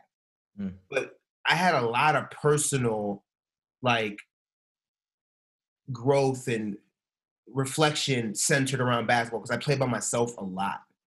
Like, not to the point that I couldn't play with other people. It's just that when others weren't around, I still went and played because there was a part of me that, like, I think, like, they put a court. Like, I remember there was a dude who I'm still really great friends with, one of my best friends.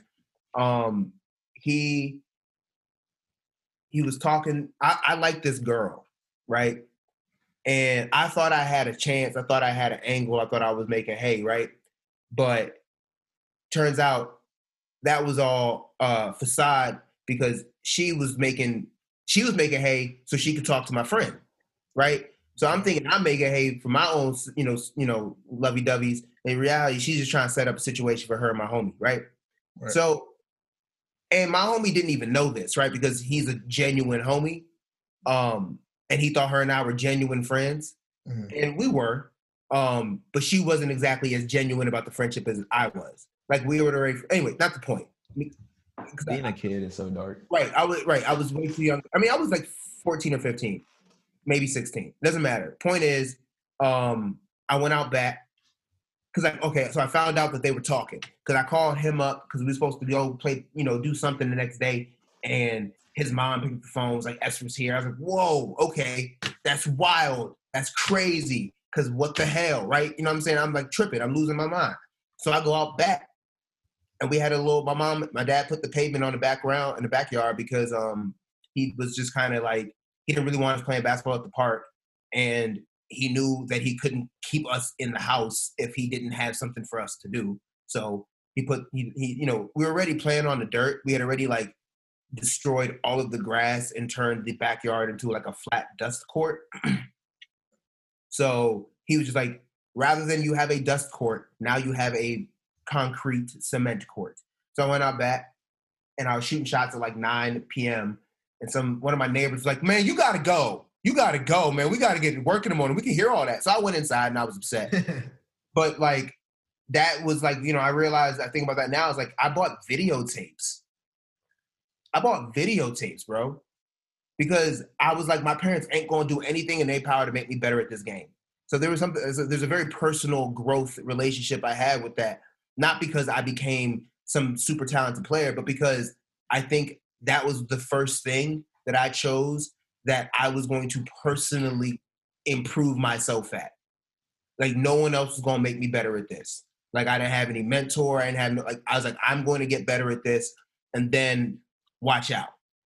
Like that was just I was like I'm going to get better at this. So I think that show, and that's why with music for me, like it's something that like it allows me to like I guess parlay a difficult situation in my brain because it's like Shovo, nobody told you should play basketball. Did nobody put the ball in your hand? There was no like upper elder like was like you should totally get into this. No, you didn't have that. You didn't have that. You chose that. And the same thing with music. Did nobody come to you and say, my parents put me in piano class and saxophone because that was the way your kids were supposed to grow. But it wasn't like, oh, you should pursue a career in this. Nobody did that. Something about my own idea for myself was like, nah, I'm going to personally get better at this thing because I have a natural gift here and I'm going to get good enough at it for it to be my thing. And I'll never be that good at basketball because that's a journey that people start when they're 5. Like there are 5-year-olds who are dribbling 2 balls at a time and doing tricks and shit. That's a fact. It's 100% a fact. It's true. There's so many buff kids on That is not an exaggeration. It's like true. parents have really been like hyper training their kids forever.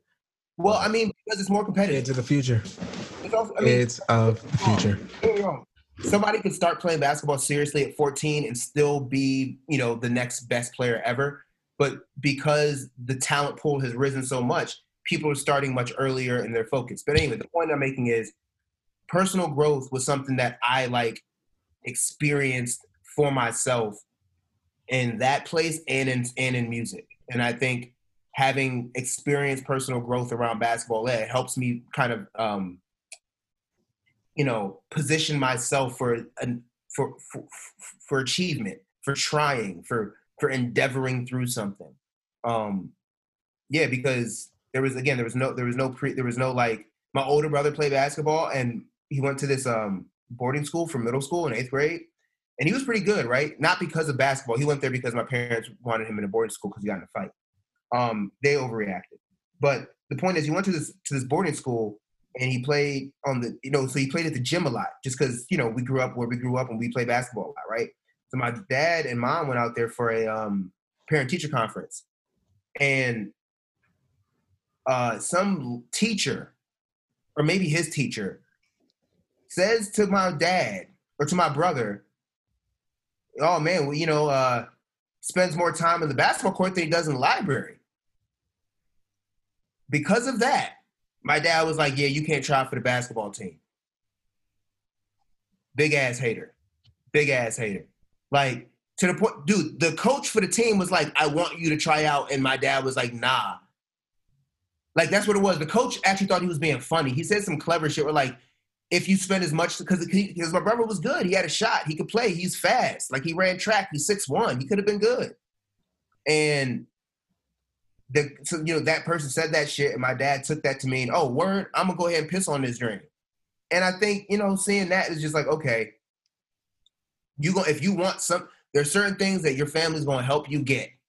And certain things you're going to have to prove to yourself and get for yourself. And I'm not saying basketball was that thing for me. I'm saying seeing that experience from my brother let me know if you want to make certain things happen for yourself, you're gonna have to be the person responsible.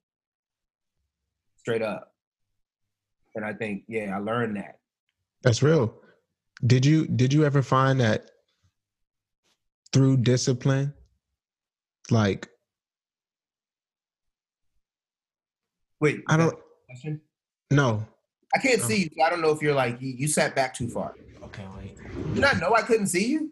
No, I knew you couldn't see me, but I didn't know it was It's relevant. It's relevant when you pause. Okay. That makes sense. My question is about discipline and suffering, and that's what I want to talk about, but I don't know how to formulate the question because I want to know if you find, like, is there something in suffering? Because there is what I'm trying to get to is just like physical exertion and like the act of putting yourself through something to gain something.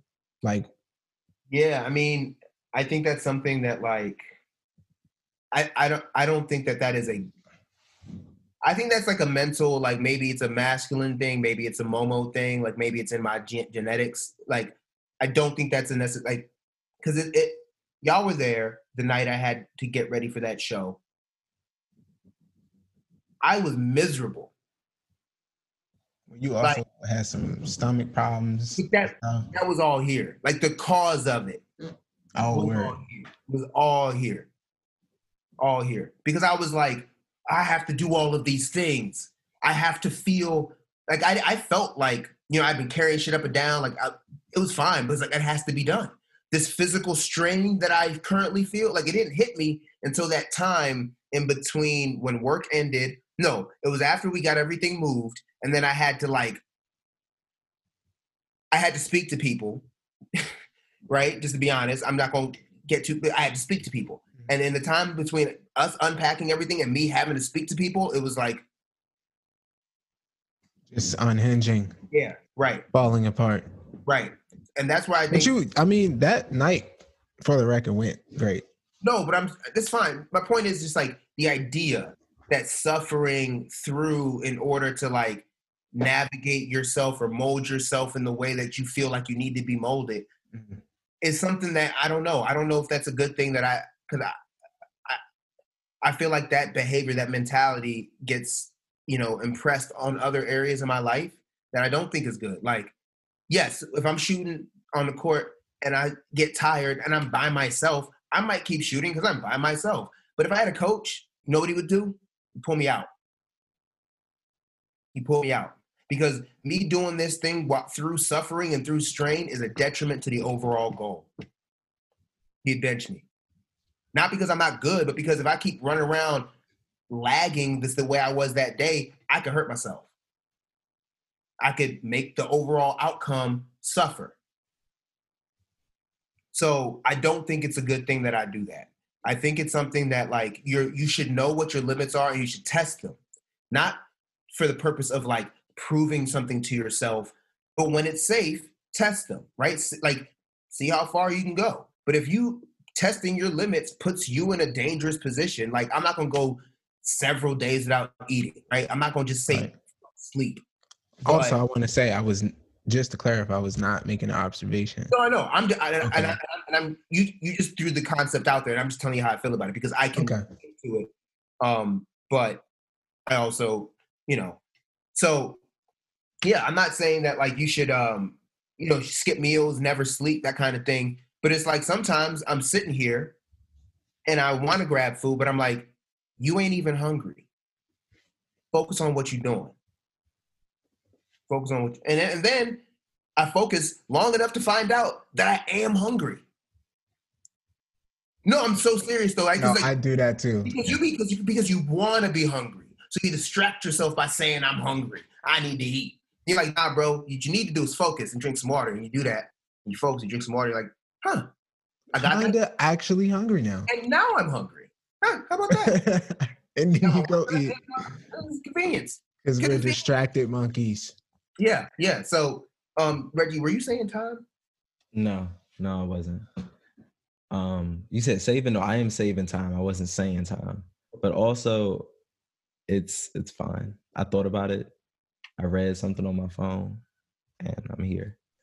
But I don't know. I'm on the flip side of that. Like me and Xavier talk about this all the time, being like super on it versus being like really lax and on it at really specific times that are you. Cause like, I don't know about you, Shov, but like I'm really into letting life happen. And I know that is largely unspecific and super ambiguous, but I don't know, like I've been thinking a lot about productivity and just like efficiency and like that logic of like stopping when you're tired. Like I think like, so I be doing push-ups and I was really intent on like getting in shape over the last like 3 years just because I wanted to be healthy. And something that I just picked up was just like form, breath, like all of those like considerations, like blow up to be important in every aspect. So like for me, like when I'm doing work now and I'm hungry, I'm just gonna pause and I'm just gonna nibble on something. And then if I'm not hungry, I'm like, oh, I wasn't hungry. That was a mouth thing. No, I mean, I don't always have snacks. That just to be honest. Let's just be real. Like sometimes Oh, you get some fruit, bro. Right. No, I mean, Gotta tap into the fruit game. I mean, I eat We bananas, stay with fruit on hand but for sometimes that exact reason. But sometimes straight up, I don't have it. And my question is, do I want to cook right now? That's all I'm saying. But no, I mean, I agree with you. I love how leaving the house is not an option. and that's not even a COVID thing, but just like a tourist thing. Like I told Xavier, he like, I'm hungry. I'm like, oh, you want to come with me and go get some food? He's like, nah, not that hungry. I'm like, not LOL. that hungry, nigga. Like, I was mad that I couldn't get my juice, but I'm not going to make it up. Actually, I do have to get some. Anyway, not the point. But I agree. Like, I don't think that, like, we need to, like I said, I have shown myself what I look like when I ignore my needs when they call. I have seen that. I've seen it in the mirror. I've seen it in my physical body. I know what it is. I'm not saying I'm never going to do that. Like, hell, I could do that shit tonight for all I fucking know. You know what I'm saying? It could happen. I'm just not going to sit here and consciously ignore my shit as like the way I used to. So, yeah, I mean, there will be sleepless nights. And part of me looks forward to them. Because if I'm willing to stay up for something, I must be doing something different and important. That's what we live for. You going RE. You know what I'm saying? So like, but I don't believe in regularly, punishing oneself, because I learned that the hard way. Like, while I was in school as a student, I punished myself. Like, not willingly, but like drinking 5 coffees, eating 3 muffins because you just don't end up hungry. That's punishment. Yeah, that's different than what I mean, though. Well, I mean, it's not like a mental thing where I'm like, oh, I'm trying to not eat real food, but it's like, yeah, I mean, I punished myself because it was easier to me to be productive, like for my mental space. Rather than be healthy. Right, because I wasn't thinking about my mental space holistically. I was thinking in the moment of like, oh, I will be stressed if I don't get this done. I would be stressed and then, be reprimanded or something will go wrong if I don't get this done. But isn't that what we are always preparing for anyway? Those moments where you have to endure. Yeah, no, but I think you get better at it, and I think you have to learn. Yeah, you have to learn it, right? You have to learn how to endure. Like I learned my endurance practices were incorrect. Not incorrect. They weren't ideal, right? Like not sleeping, not eating real food, and then trying to go vegetarian at the same time. Not ideal. Really, yeah. Not ideal, right? There are worse scenarios. There are worse things that can happen to people. So I'm not, again, like you ain't gonna catch me. You ain't gonna catch me complaining like my shit is bad. Okay? Like, don't get me wrong. I wish things were different sometimes, but I've been down before. Like, you know what I'm saying? Like, I don't forget when I was down. So, like, this is not that. Like, I have seen worse than I'm seeing today, than I've seen in the last 5 years, to be honest. Like, y'all didn't know me when I was not at school in Maryland. I was down before. So I'm cool. Like, I'm not complaining. I'm not complaining. It's just, I'm not satisfied. And sometimes I worry I don't think I'll ever be satisfied. But I don't want that for me. I don't want to be one of those dudes that grows old and it's like, I was never satisfied. That's what made me grow. Nah, no. I'm not saying I'm looking forward to being satisfied. I know I'm not currently satisfied. I'm going to set real ass goals. And if I need to set new ones, I will. But I'm not going to live with this fake, like, I'm never satisfied. I'm thirsty for whatever. No. And sometimes you got to take a shit, right? Eat the food till you're satisfied. Go to the bathroom, drop the kids off, then make a new plan, attack new shit, right?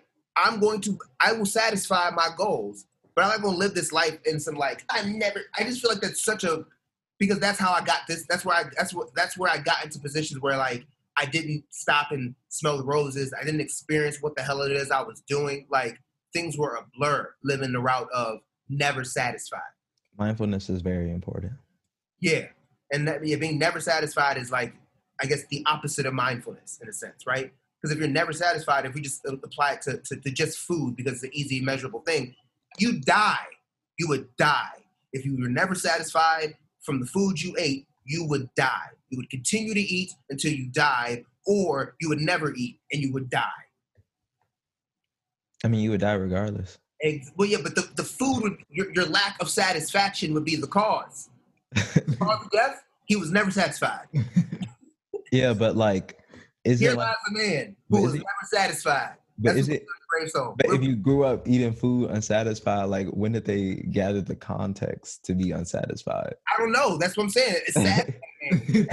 He's living a sad life. No, You know what I'm saying? It was he lived a sad life. Like, it wasn't always this way. no, but We mourn him. We We mourn mourn him. him. We mourn him. Here lies a man who was never satisfied. it's fucked up that people live like that and have to. And they have to, but they don't have to, because there's always an option. Right. And I'm not saying if you in the worst circumstance that you should. Just give no, yeah. There's But- growth. There's growth. There's always growth. Even in death, there's growth. So like, I think people need to just remind themselves of that. Yeah. So what you been working on recently? I mean, a few things, man. I've been trying to finish this song because I just feel like there's a life to it that I can hear that I need to bring out. And then there's like other tracks that I'm trying to cook up. There is, photos and junk and stuff I'm working on. What I was working on today was just what they call, I guess, a one sheet for like, demo purposes and inquiries and purposes like that. Much better than the letter, an improvement on that method, I suppose. What's interesting? Nah, it's fine. I am just working, man. I mean, I could play some things if y'all wanted me to. I mean, that would be cool. Very cool. I think I can. Let's see. So, You want to play it or you want to edit it in? no, I mean, you could just play it. I mean, I'm hold on. Let me try this though, because what I'm curious or about. I mean, is that something you want to? I mean, I just don't know if the Zoom. No, there's a way. There's a way. That's If what I'm it saying. comes out through his. Oh, you can share your screen. No. Be patient. Be patient with me. Be patient with me. I believe there's a way to play something out of a player and it plays in Zoom. I believe there's a way. No, there is a way. I don't know the way. I just but need. I've seen it done. I need to find a place to. I need to find something to play and then a place to play it. Where is a song? Are you working on a body of work? I wouldn't say that. I wouldn't call it a body of work. I mean, it is like a capsule of work. It's not a full body, maybe a limb. Okay. I wouldn't call, it's not full body. Not a full body. All right, let's see. So something's coagulating. Yes, it's an audio device. All right, let's see how this goes. A limb. This is something that I'm working on. This is like, I just keep doubling and tripling and adding different things. But no, actually, let me play something that's more done, because I respect the quality of this podcast. Okay, let's see. Should we mute ourselves so they can? No. Just be patient. What do you? I asked Xavier a question. I know that, and I answered with be patient. My answer to everything right now. Okay, here we go. Tell me how this goes. Is it playing in the Zoom? No, we hear nothing. No. Damn. Okay, well, I tried, and Well, okay, well. I mean, if you want the people to Oh, hear wait, it, volume all the way down. Let's try again. okay. No? Nothing. Hey, it's okay. If you want the people to hear it, you can send it to us and we can pop it in. Yeah, I mean, no. Okay. Yeah. Okay. Yeah, I don't even know why you said that. I bro. mean, we could. We could. That'd be too OC. Just the unreleased track in the link on the. No, I mean, like we could edit the actual audio in, but that's BTS Well, stuff. let me try the more simple, direct way that honestly might work. I mean, you can hear I it, hear it. but it's coming out of my speakers, right? Yeah. Yeah, I don't want that to be the case. Look, Shove, I think you click share screen and then you click share screen audio. I think Like the little advanced sharing Disable options. screen sharing, so advanced sharing options. you're gonna need to enable that. No, seriously, you guys, the host. You have to enable it. Oh, there you go. Yeah. Have you been listening to anything recently, Shobo? Yeah, but you wouldn't necessarily, Charles Brown is an old blues dude. I've just been listening to songs that pop in my head. So, I was listening to Bring It On Home to Me. Go for it now, Shove. And then I realized, okay, cool. And then what? Advanced? Oh, music or computer sound only. Good vibes only. All right. My favorite part about the good vibes only is when their voice starts to do the fucking twin phase. Oh, that shit is so cool. It's twinning. But also, can you play another track? Because you about to play the one that's on my. Okay, fine. I'll play the one that is. Do you want to play that one? No, dude. You said what you said, and it was heard. Right. Yeah, I got it. Enough said, then. Right? It's all good. No worry. I got something. Because where is it? Here. The internet don't even know about Palacion too. Can y'all hear that? Yeah.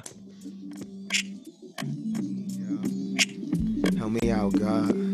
Oh, that sounds pretty good. I'm gonna pick up that.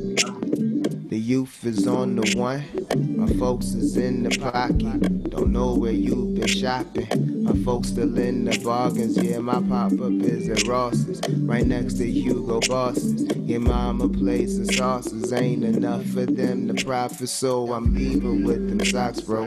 My conscience start to harden. I can't maintain this garden. I am just a tape recorder on the timer, set the water. Deep breath for consequence. The oxygen is finally caught up.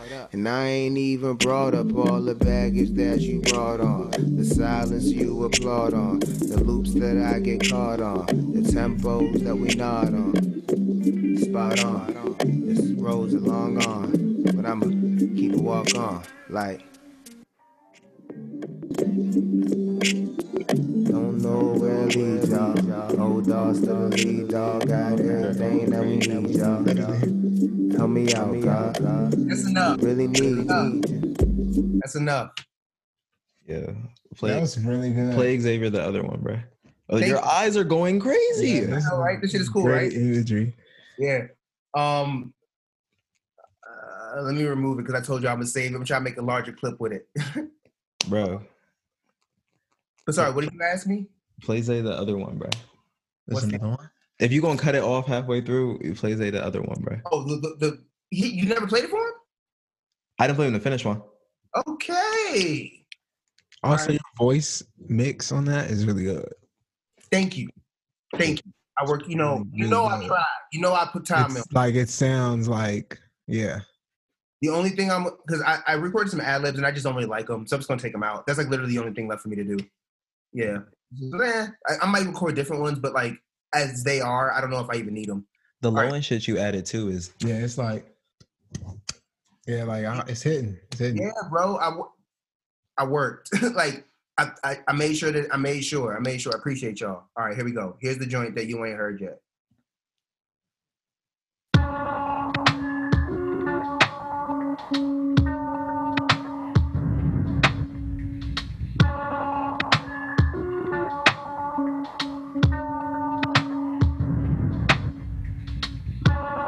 This one I be emulsified, posterized, gravestone, very live, laying live every time the shrine is recognized.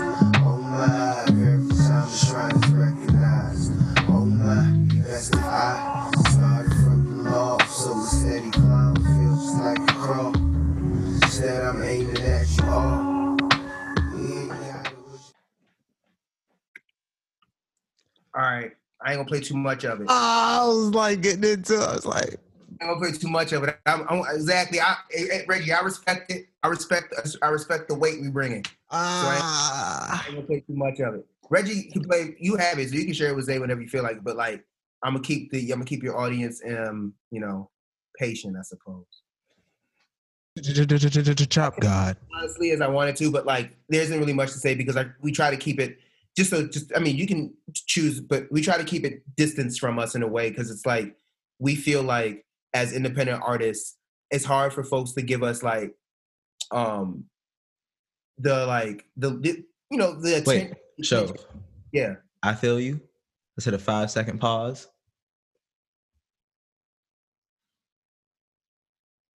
Shout out to Etc. Labs. We're gonna leave it at that. I was gonna share just so y'all can have it, but that's cool. But yeah, I'm curious too. I know that like you, as much as you're in the studio, you're also like actively pursuing like an art practice that looks different than the shit that you do sonically. And I'm curious, like, I know that part of your maker experience is something that's like seasonal, not in any type of way. But I guess I'm just curious how like you being interdisciplinary or whatever you want to call it makes its way into your music. So thank you. It's a great question. So something I've thought about as you position it, as you were saying. So like I graduated with the VCS and sound. And it's funny, while I was at school, like What's did VCS? Visual and Critical Studies. So like when I was at school, yeah, I took drawing courses and other sound courses and did stuff in analog synth. I did a bunch of, other things.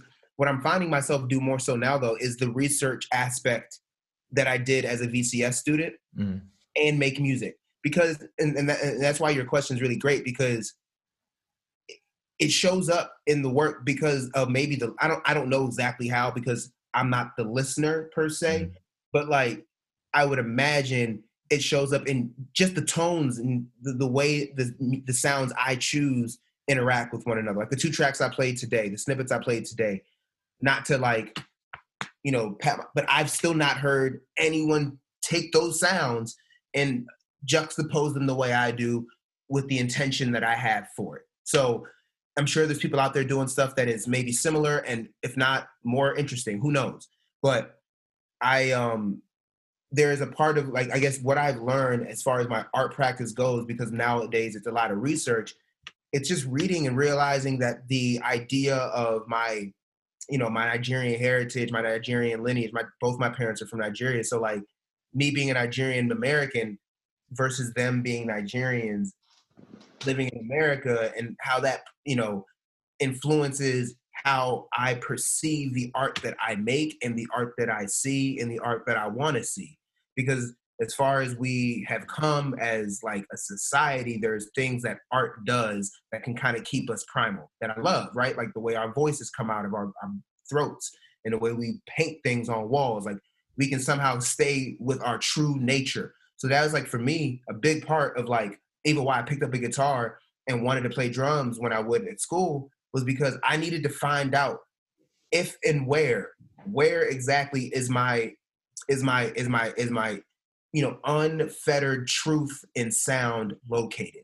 Is it in my voice? Do I need to sing more? Is it in my words? Because words are great, right?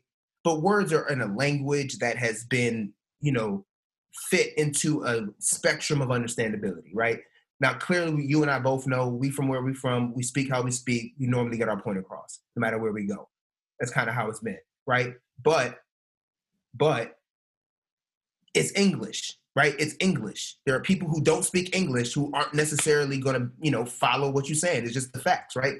So I think for me, it was like, show words are great, but there's a reason people resonate with certain things. And I wonder, is that resonance physical? Can I find it in my physical, activity?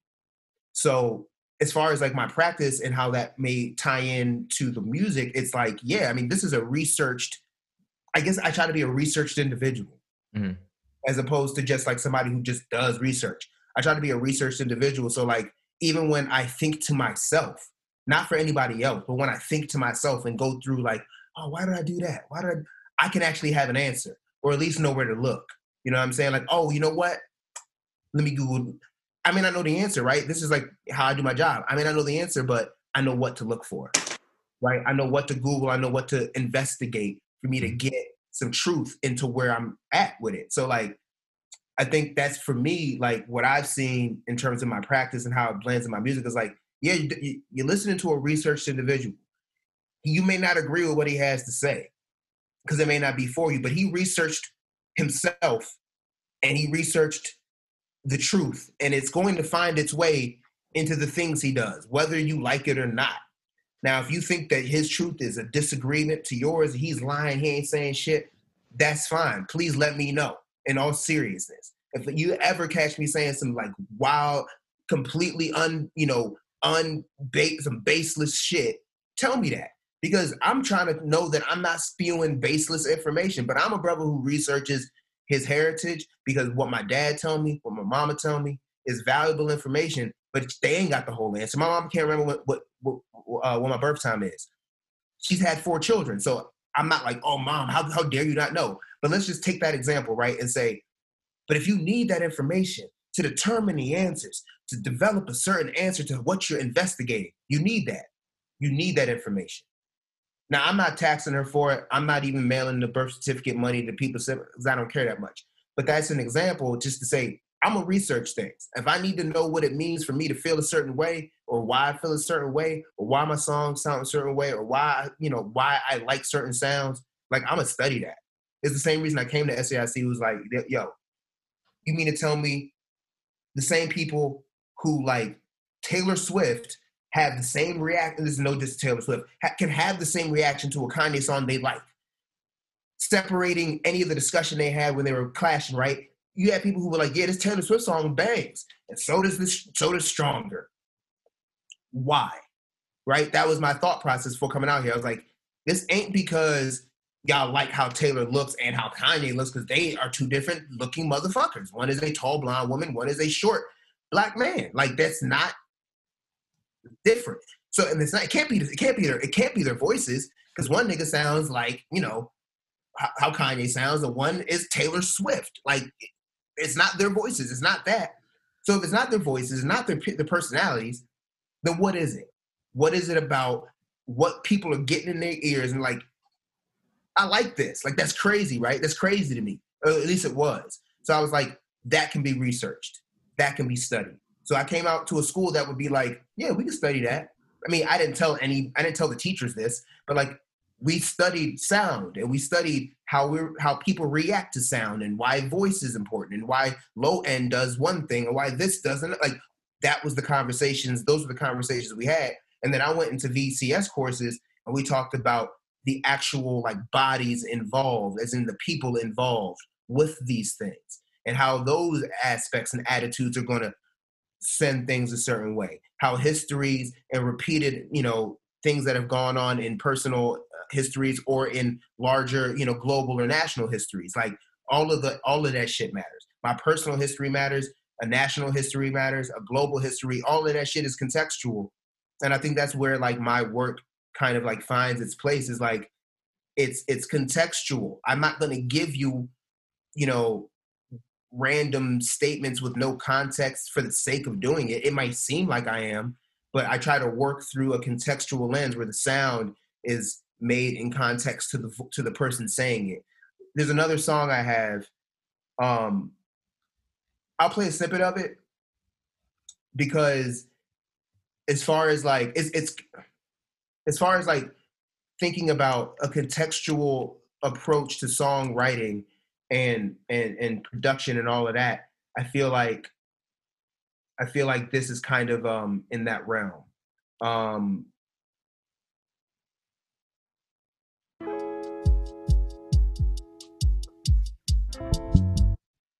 I don't want to play the whole thing though, so I'm actually going to skip to a random part in the middle.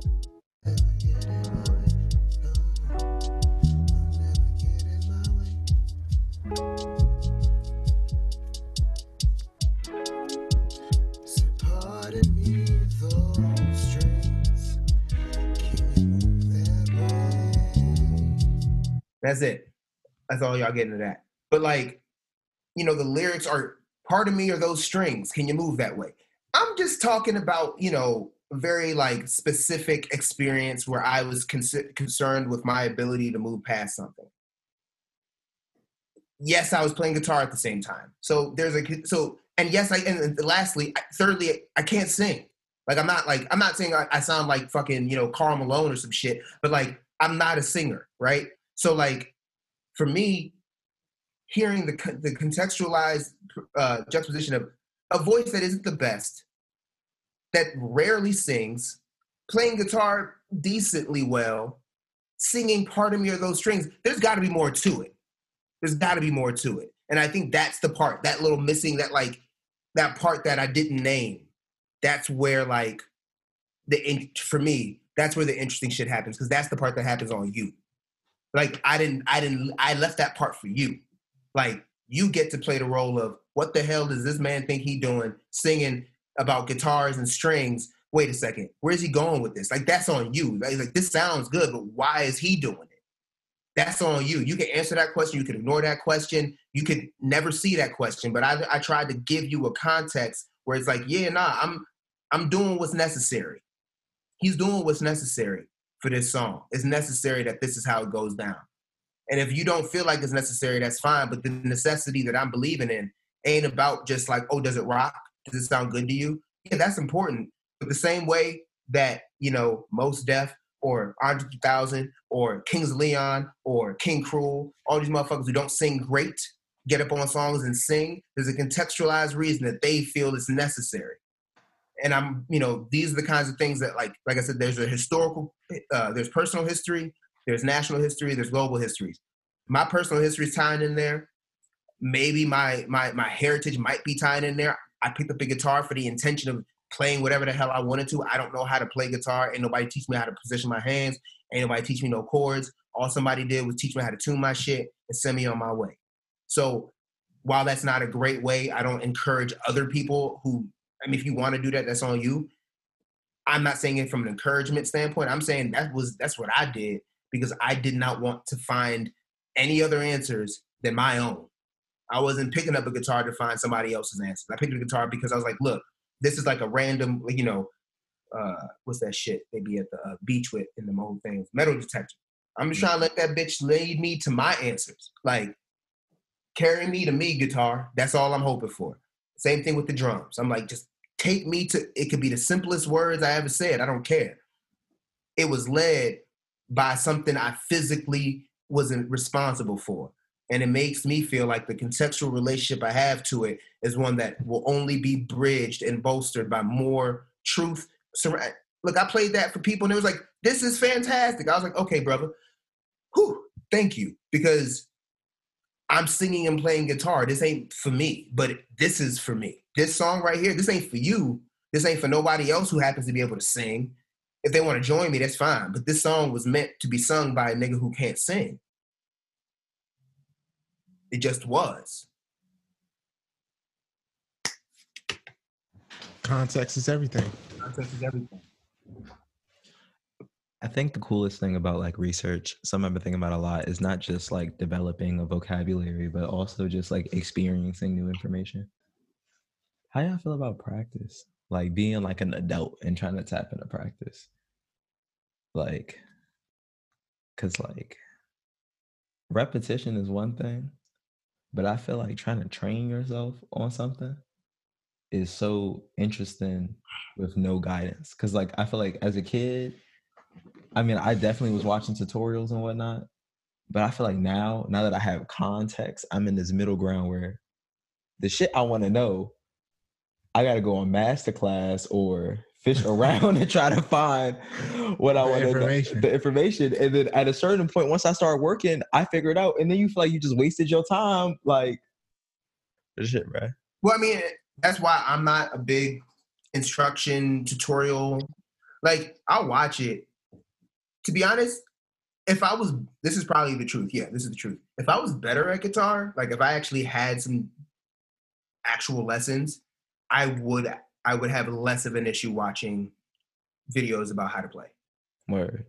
Because because it's the fact that I like don't have any of that, and I anybody who tells me how to do it would be breaking down everything I do and have me start from scratch.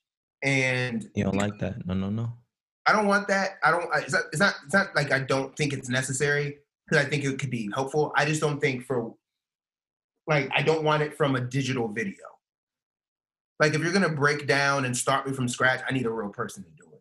Like, because I've already been fucking around on this thing, and I didn't start by watching a video because I don't want to learn how to do this from a video. I would rather somebody see me do whatever ridiculous thing I do when I pick that guitar up and be like, that's ridiculous, but let me show you how you can get it right. Move your hand like this, do some shit like that. Like that, I'm totally cool with. If I had already had that, I would be able to go watch these videos and be like, oh, okay, cool, let me try that now. My way. As opposed to like, he said hold it like this, but this makes my back hurt. Like, nah, bro, like that's crazy. So that initial step with, some sort of like, I don't know, somebody there to be like, yo, this is how it is important. Yeah, I mean, it's like, especially when you're entering a new skill. Sorry, I just realized that. What, you got to use the bathroom? I've been had to piss. Bro, we can take a break, bro, if you want to pee, bro. Welcome back, bro. Welcome back. Thank you. Yo, I want to talk. Specifically, I want to ask you about Marvin Gaye. But more importantly, I want to ask you about, I don't know, just your experience of that genre of music leaving home. Because, like, I don't know, I've been thinking about Marvin Gaye a lot, just in my room on, like, when I'm missing home tip.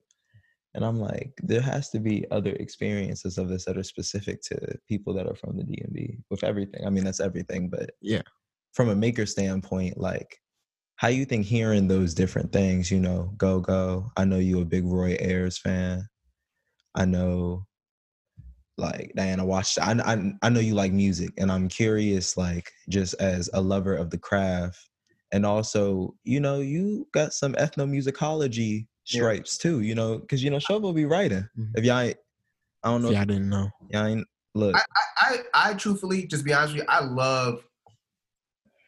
I just love old black folk music, man. I just think, like, black folk music is what I mean. Like, I think blues is a folk genre, and I just think it's just such a, like, I like Marvin Gaye, you know what I'm saying? I like Michael Jackson, I like that stuff, but that folk shit, like, even Bob Marley, I think the way Bob Marley played reggae, that was folk. That was Jamaican folk music. Like, when he got signed to those British labels, they try to, change his sound or whatever, but, like, the stuff that he did on his own, and I just, when I hear that shit, like, I feel a relationship.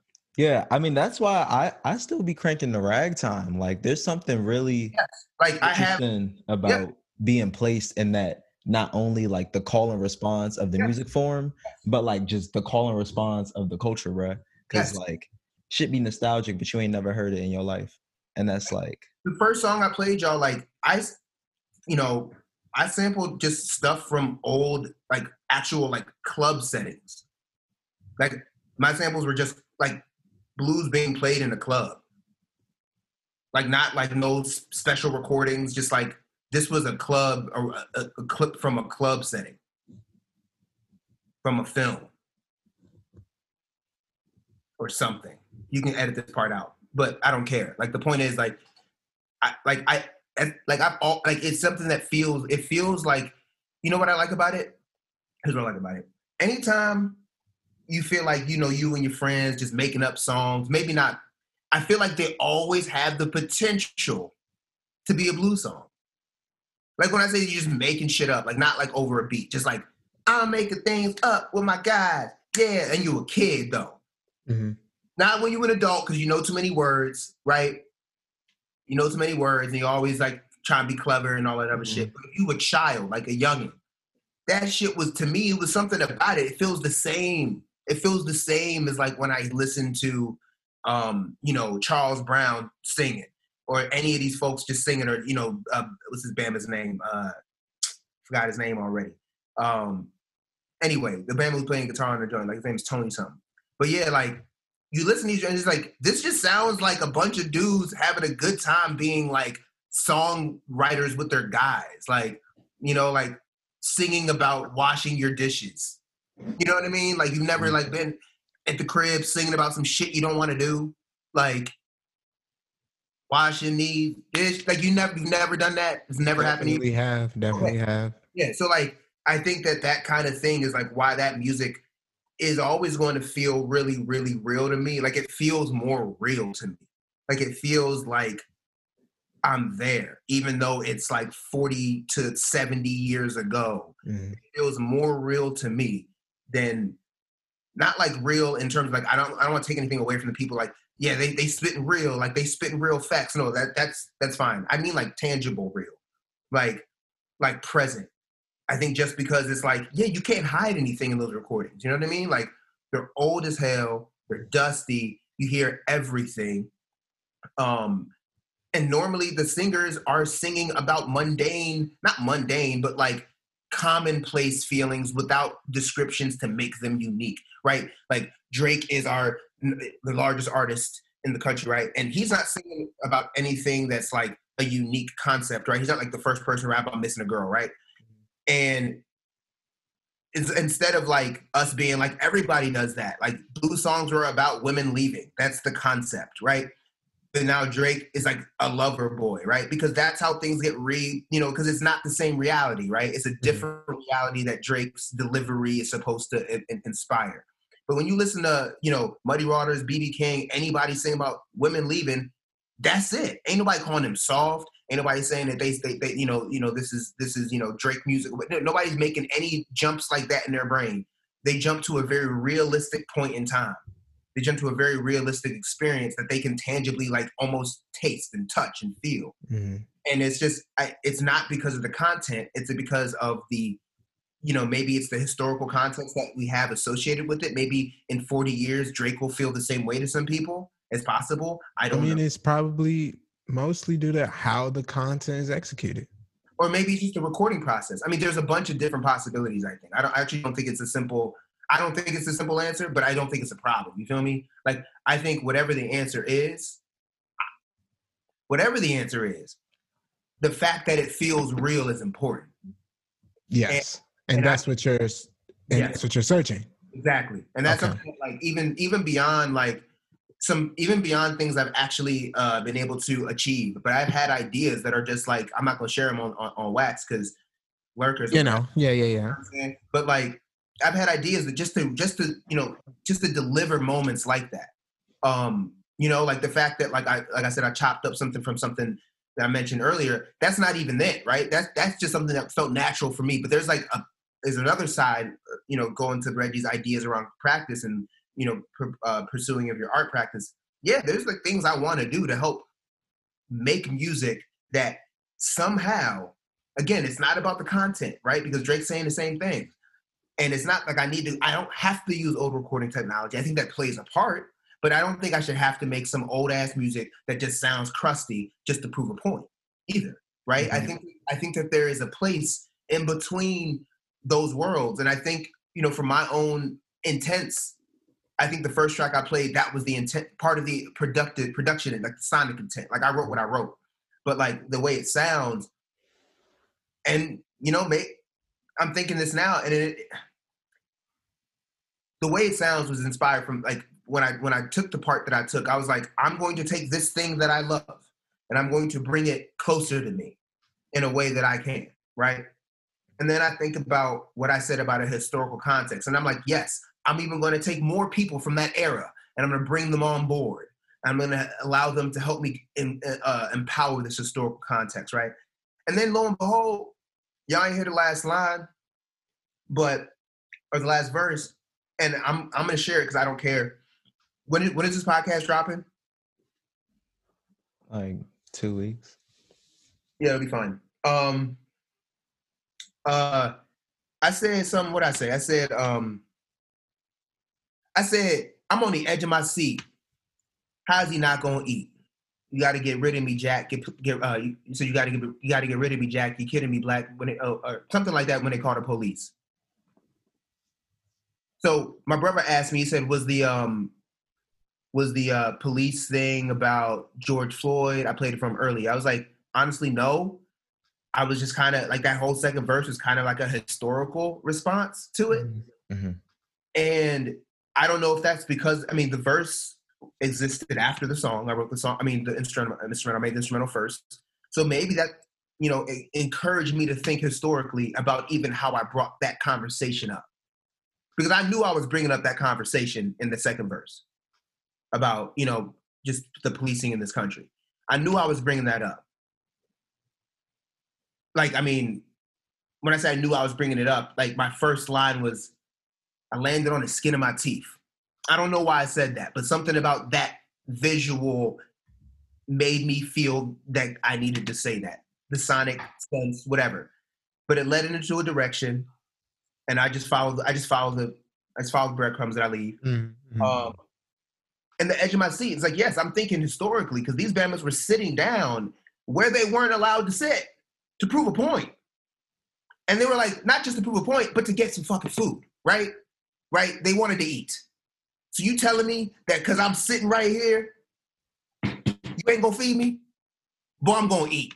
You know what I'm saying? And that's just something that, like, I think of that, yes, in the aspect of like the civil rights movement, yes, in terms of how they took that opportunity to make a stand. But I also look at it in 2020 and say, don't you go sit at no table where they told you was wanted to not eat. No. Like, I feel like people want so badly to get into the club, they show up and they act all like, I'm in the club, I'm here. See, I'm making body movements. This stuff matters. Anyway, you know, they act all timid. They act like they don't really want to like engage. And I'm like, if I'm here, I'm on the edge of my seat. I'm going to eat. Okay. Like, and my point in that is like, I'm not trying to get into the club just to be in the club. Nah. If I'm going to eat, we going to eat. There's going to be some feeding going around. All right. Like, there's going to be enough food. Like, one other little random, like, you know, cosmic godsend intersection. When I was first early working on this track, I went and found some clip on the internet of Bugs Bunny in a plane that was nearly going to crash. And it happened to be the exact length of the song. So it was like, oh, God set this up. The point I'm sharing is it just landed in at the end, they're eating. And it just landed in such a way, it's like, we are eating. Like, you know, if we are going to put ourselves in a position to get to this table and put ourselves in a position to do the right thing and, you know, create opportunities for others, we are going to enjoy it. This ain't, like I said earlier, we're not going to just punish ourselves, right, to get what we need. You know what I'm saying? This is not the way we imagine work. Mm-hmm. We're going to work. We're going to earn our opportunities, and then we're going to enjoy them. Because everybody before us fought so we would have even that opportunity to just, you know what I'm saying? Like, they were at the edge of their seats worried about cops getting called and them getting dragged out with dogs, right? Now we on the edge of our seat trying to act like we don't piss nobody off. Nah, bro. Like, you work hard to get to a particular place. Don't just be there. Make a change. Eat the food. Tell them it sucks. Get better food so that the next person who comes after you doesn't have to say the same thing. You sitting here eating a mayonnaise sandwich because you're happy to be at the table. Say something. Say something so that the next person who gets to the table doesn't think they can't speak up. So, like, that's like, you know what I'm saying? That's like the historical context of, like, and again, some of this stuff ain't going to be heard the first time, and I'm cool with that. There's plenty of rap that I've listened to for decades that I didn't catch the lines, right? And that's fine. And I don't think outside of this explanation, yeah, there are parts of that verse that you would get, and there's parts of that verse that you wouldn't know how deep I went. For me, like, why? Like, again, like when I say I'm a research individual, I didn't think to myself, when I say you can't eat, it'll be because, no, I'm a research individual. So when I said the line, I'm on the edge of my seat. The next thing I said was, how am I not gonna eat? Like, that was just like you've got to be kidding me. Like, wait a second, there are people who, so like my brain is already aware, you know what I'm saying, that people are fighting for opportunities, yet are still timid about, shit, nigga, I'm timid about that sometimes. A lot of the shit I write is just me pointing to myself in the mirror, like that meme, That's most of it, right? So like, you know the meme. Spider-Man. The white man's just like Oh, you're talking about the... you're pointing at the real meme. Yeah, I know what you're saying. I thought you were talking about the Spider-Man meme. Oh, that too, I guess. But like, you know what I'm saying? Like, so a lot of the stuff I write is sometimes just that voice too, right? So it's like, show, if you did all this work to get yourself at the motherfucking table and you don't eat, you's a bitch. Stop playing with yourself. That's true. So, yeah, I mean, that's what I mean. I'm a research individual. That's what I mean when I say I write through, not through historical context, but I allow his history to make its way through.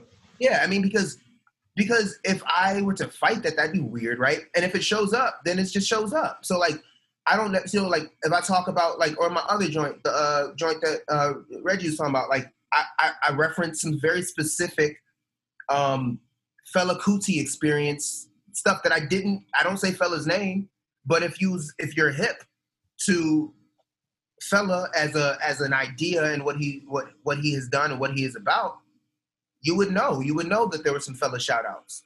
So it's like, that's just my brain was there. My brain had room for that. So based off of the lyrical flex I did, my brain was like, hey, guess what?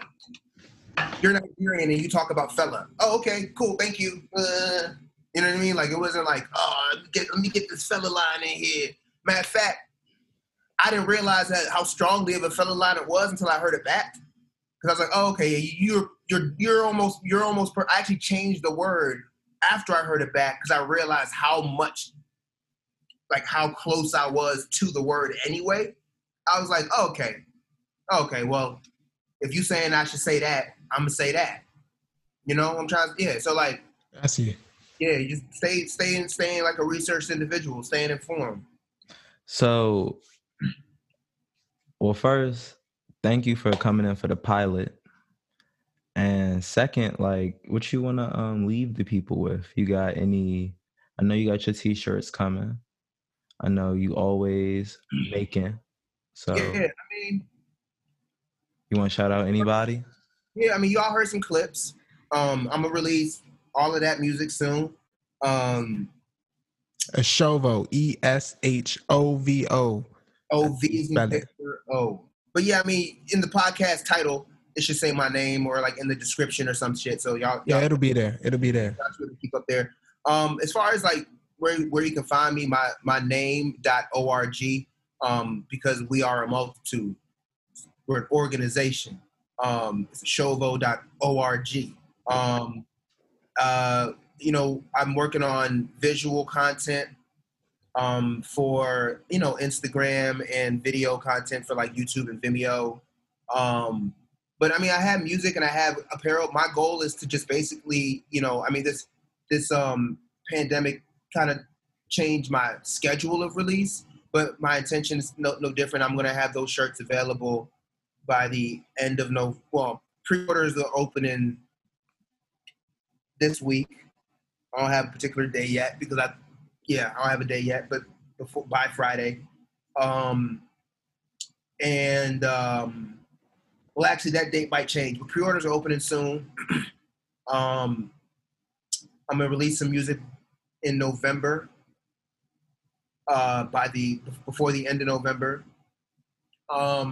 Yeah, you should. I mean, I won't lie to you. Sometimes I share music on my Instagram.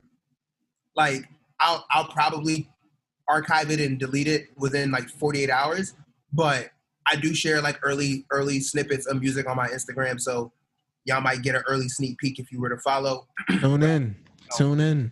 Yeah, I mean, I can't help it because I'm like, I feel like weird talking about something that y'all ain't heard, so I sometimes let you hear some of it, and then I take it away promptly in 48 hours because I feel like people are people. You know, you can't trust everything. You know, people be on some shit. But other than that, you know, I'm reading a lot. You know, I'm reading anything by Chinweizu. And I've started to read Black Marxism. So, I mean, there's a lot more in those books about some of the things that my my beliefs intersect with. So I would say if you are somebody who's interested in, you know, the construction of the African mind, the construction of the Black mind, in terms of how we relate to a society that points us or paints us in a certain light, it's good to understand how long that has been the case. And then as far as it pertains to Africa and Nigeria and other African countries like Nigeria, yeah, I mean, colonialism is something that has been in place for a long, long time. And it you know, right now with what's going on, this is not outside of what colonialism can and does do. Just because they got the English out of the country 60 years ago doesn't mean that the 70-year-old politicians that are still there don't have antiquated beliefs and approaches to enforcing those beliefs. It's not just in Nigeria. It's going on in the Congo, has been an issue for decades. It's not just become an issue. This is an issue that I've spoken about in previous courses. Me and Reggie have had conversations about this. Mozambique is having issues where their politicians are also trying to stifle young people. That's another thing that's generally what's going on largely in African sub-Saharan countries. I mean, I'm painting some generalization, so, you know, forgive me, but of the people I've spoken with in those countries and what I've read about, it's, you know, the youth make up a lot of these populations, but the elders are still the people who make up these government bodies, and their ideals are still antiquated in such a way that they still operate under the same belief systems that colonial empires and imperial structures did when they moved down there. So honestly, I can't blame the world for advancing as quickly as it has, because that's what we want. We want the spreading of information, but that is a big reason as to why, like, these young folks there are now realizing how powerful they are, and those old folks are like, hold up, that was not what we planned when we installed cell towers out this motherfucker. So there's a lot going on. It's a lot going on, and it's not going to stop just because we you know, we're tweeting about it today. It's not going to stop. The corruption, and specifically I can speak to my country in Nigeria, has been trashed since I was a kid. And it is like from my early trips there with my family. Sorry, I'm going off on this point, but I do want to, like, I'm staying a little long to make this point, because I do want, if anyone's listening. No, go ahead. We'll keep it in. We'll keep it in. Speaking the truth, show. We'll keep it in. When I was a kid, like, we knew that the cops and the police like, I went for the first time when I was 5. Mm-hmm. I went again when I was like 14, went again when I was like 17, went again when I was like 20 something. I think that's it. I think it's 4 times. Every one of those times, we knew that if we would, you know, we fly into Lagos or Abuja and our family to see my grandma is in the village. And that's the trip. Honestly, any trip we make to Nigeria, it's really about seeing grandma in the village. Ain't nobody important to me. I'm not like in a disrespectful way, but like none of the patriarchs and matriarchs of the family are anywhere except the village. So when we're there, it's important that we go there. So every time we go there, it's a drive. You know, that's how you get there. And every time we've gone there, so most times, the first 2 times, first time I clearly don't remember. The second time, I know we paid. Like, we didn't pay a toll man. We paid a random police officer stopping niggas on the road. Just stop. Where y'all going? To the village. Word. Well, y'all gonna have to give me some cash. And mostly Yoruba. I couldn't, but I knew that. Like, it wasn't like my parents didn't tell me what was going on. Like, yeah, we got to pay these corrupt ass police officers just to get to our destination. Second time we went, or not second time, third time, I guess, because second time where I had memories of it, right?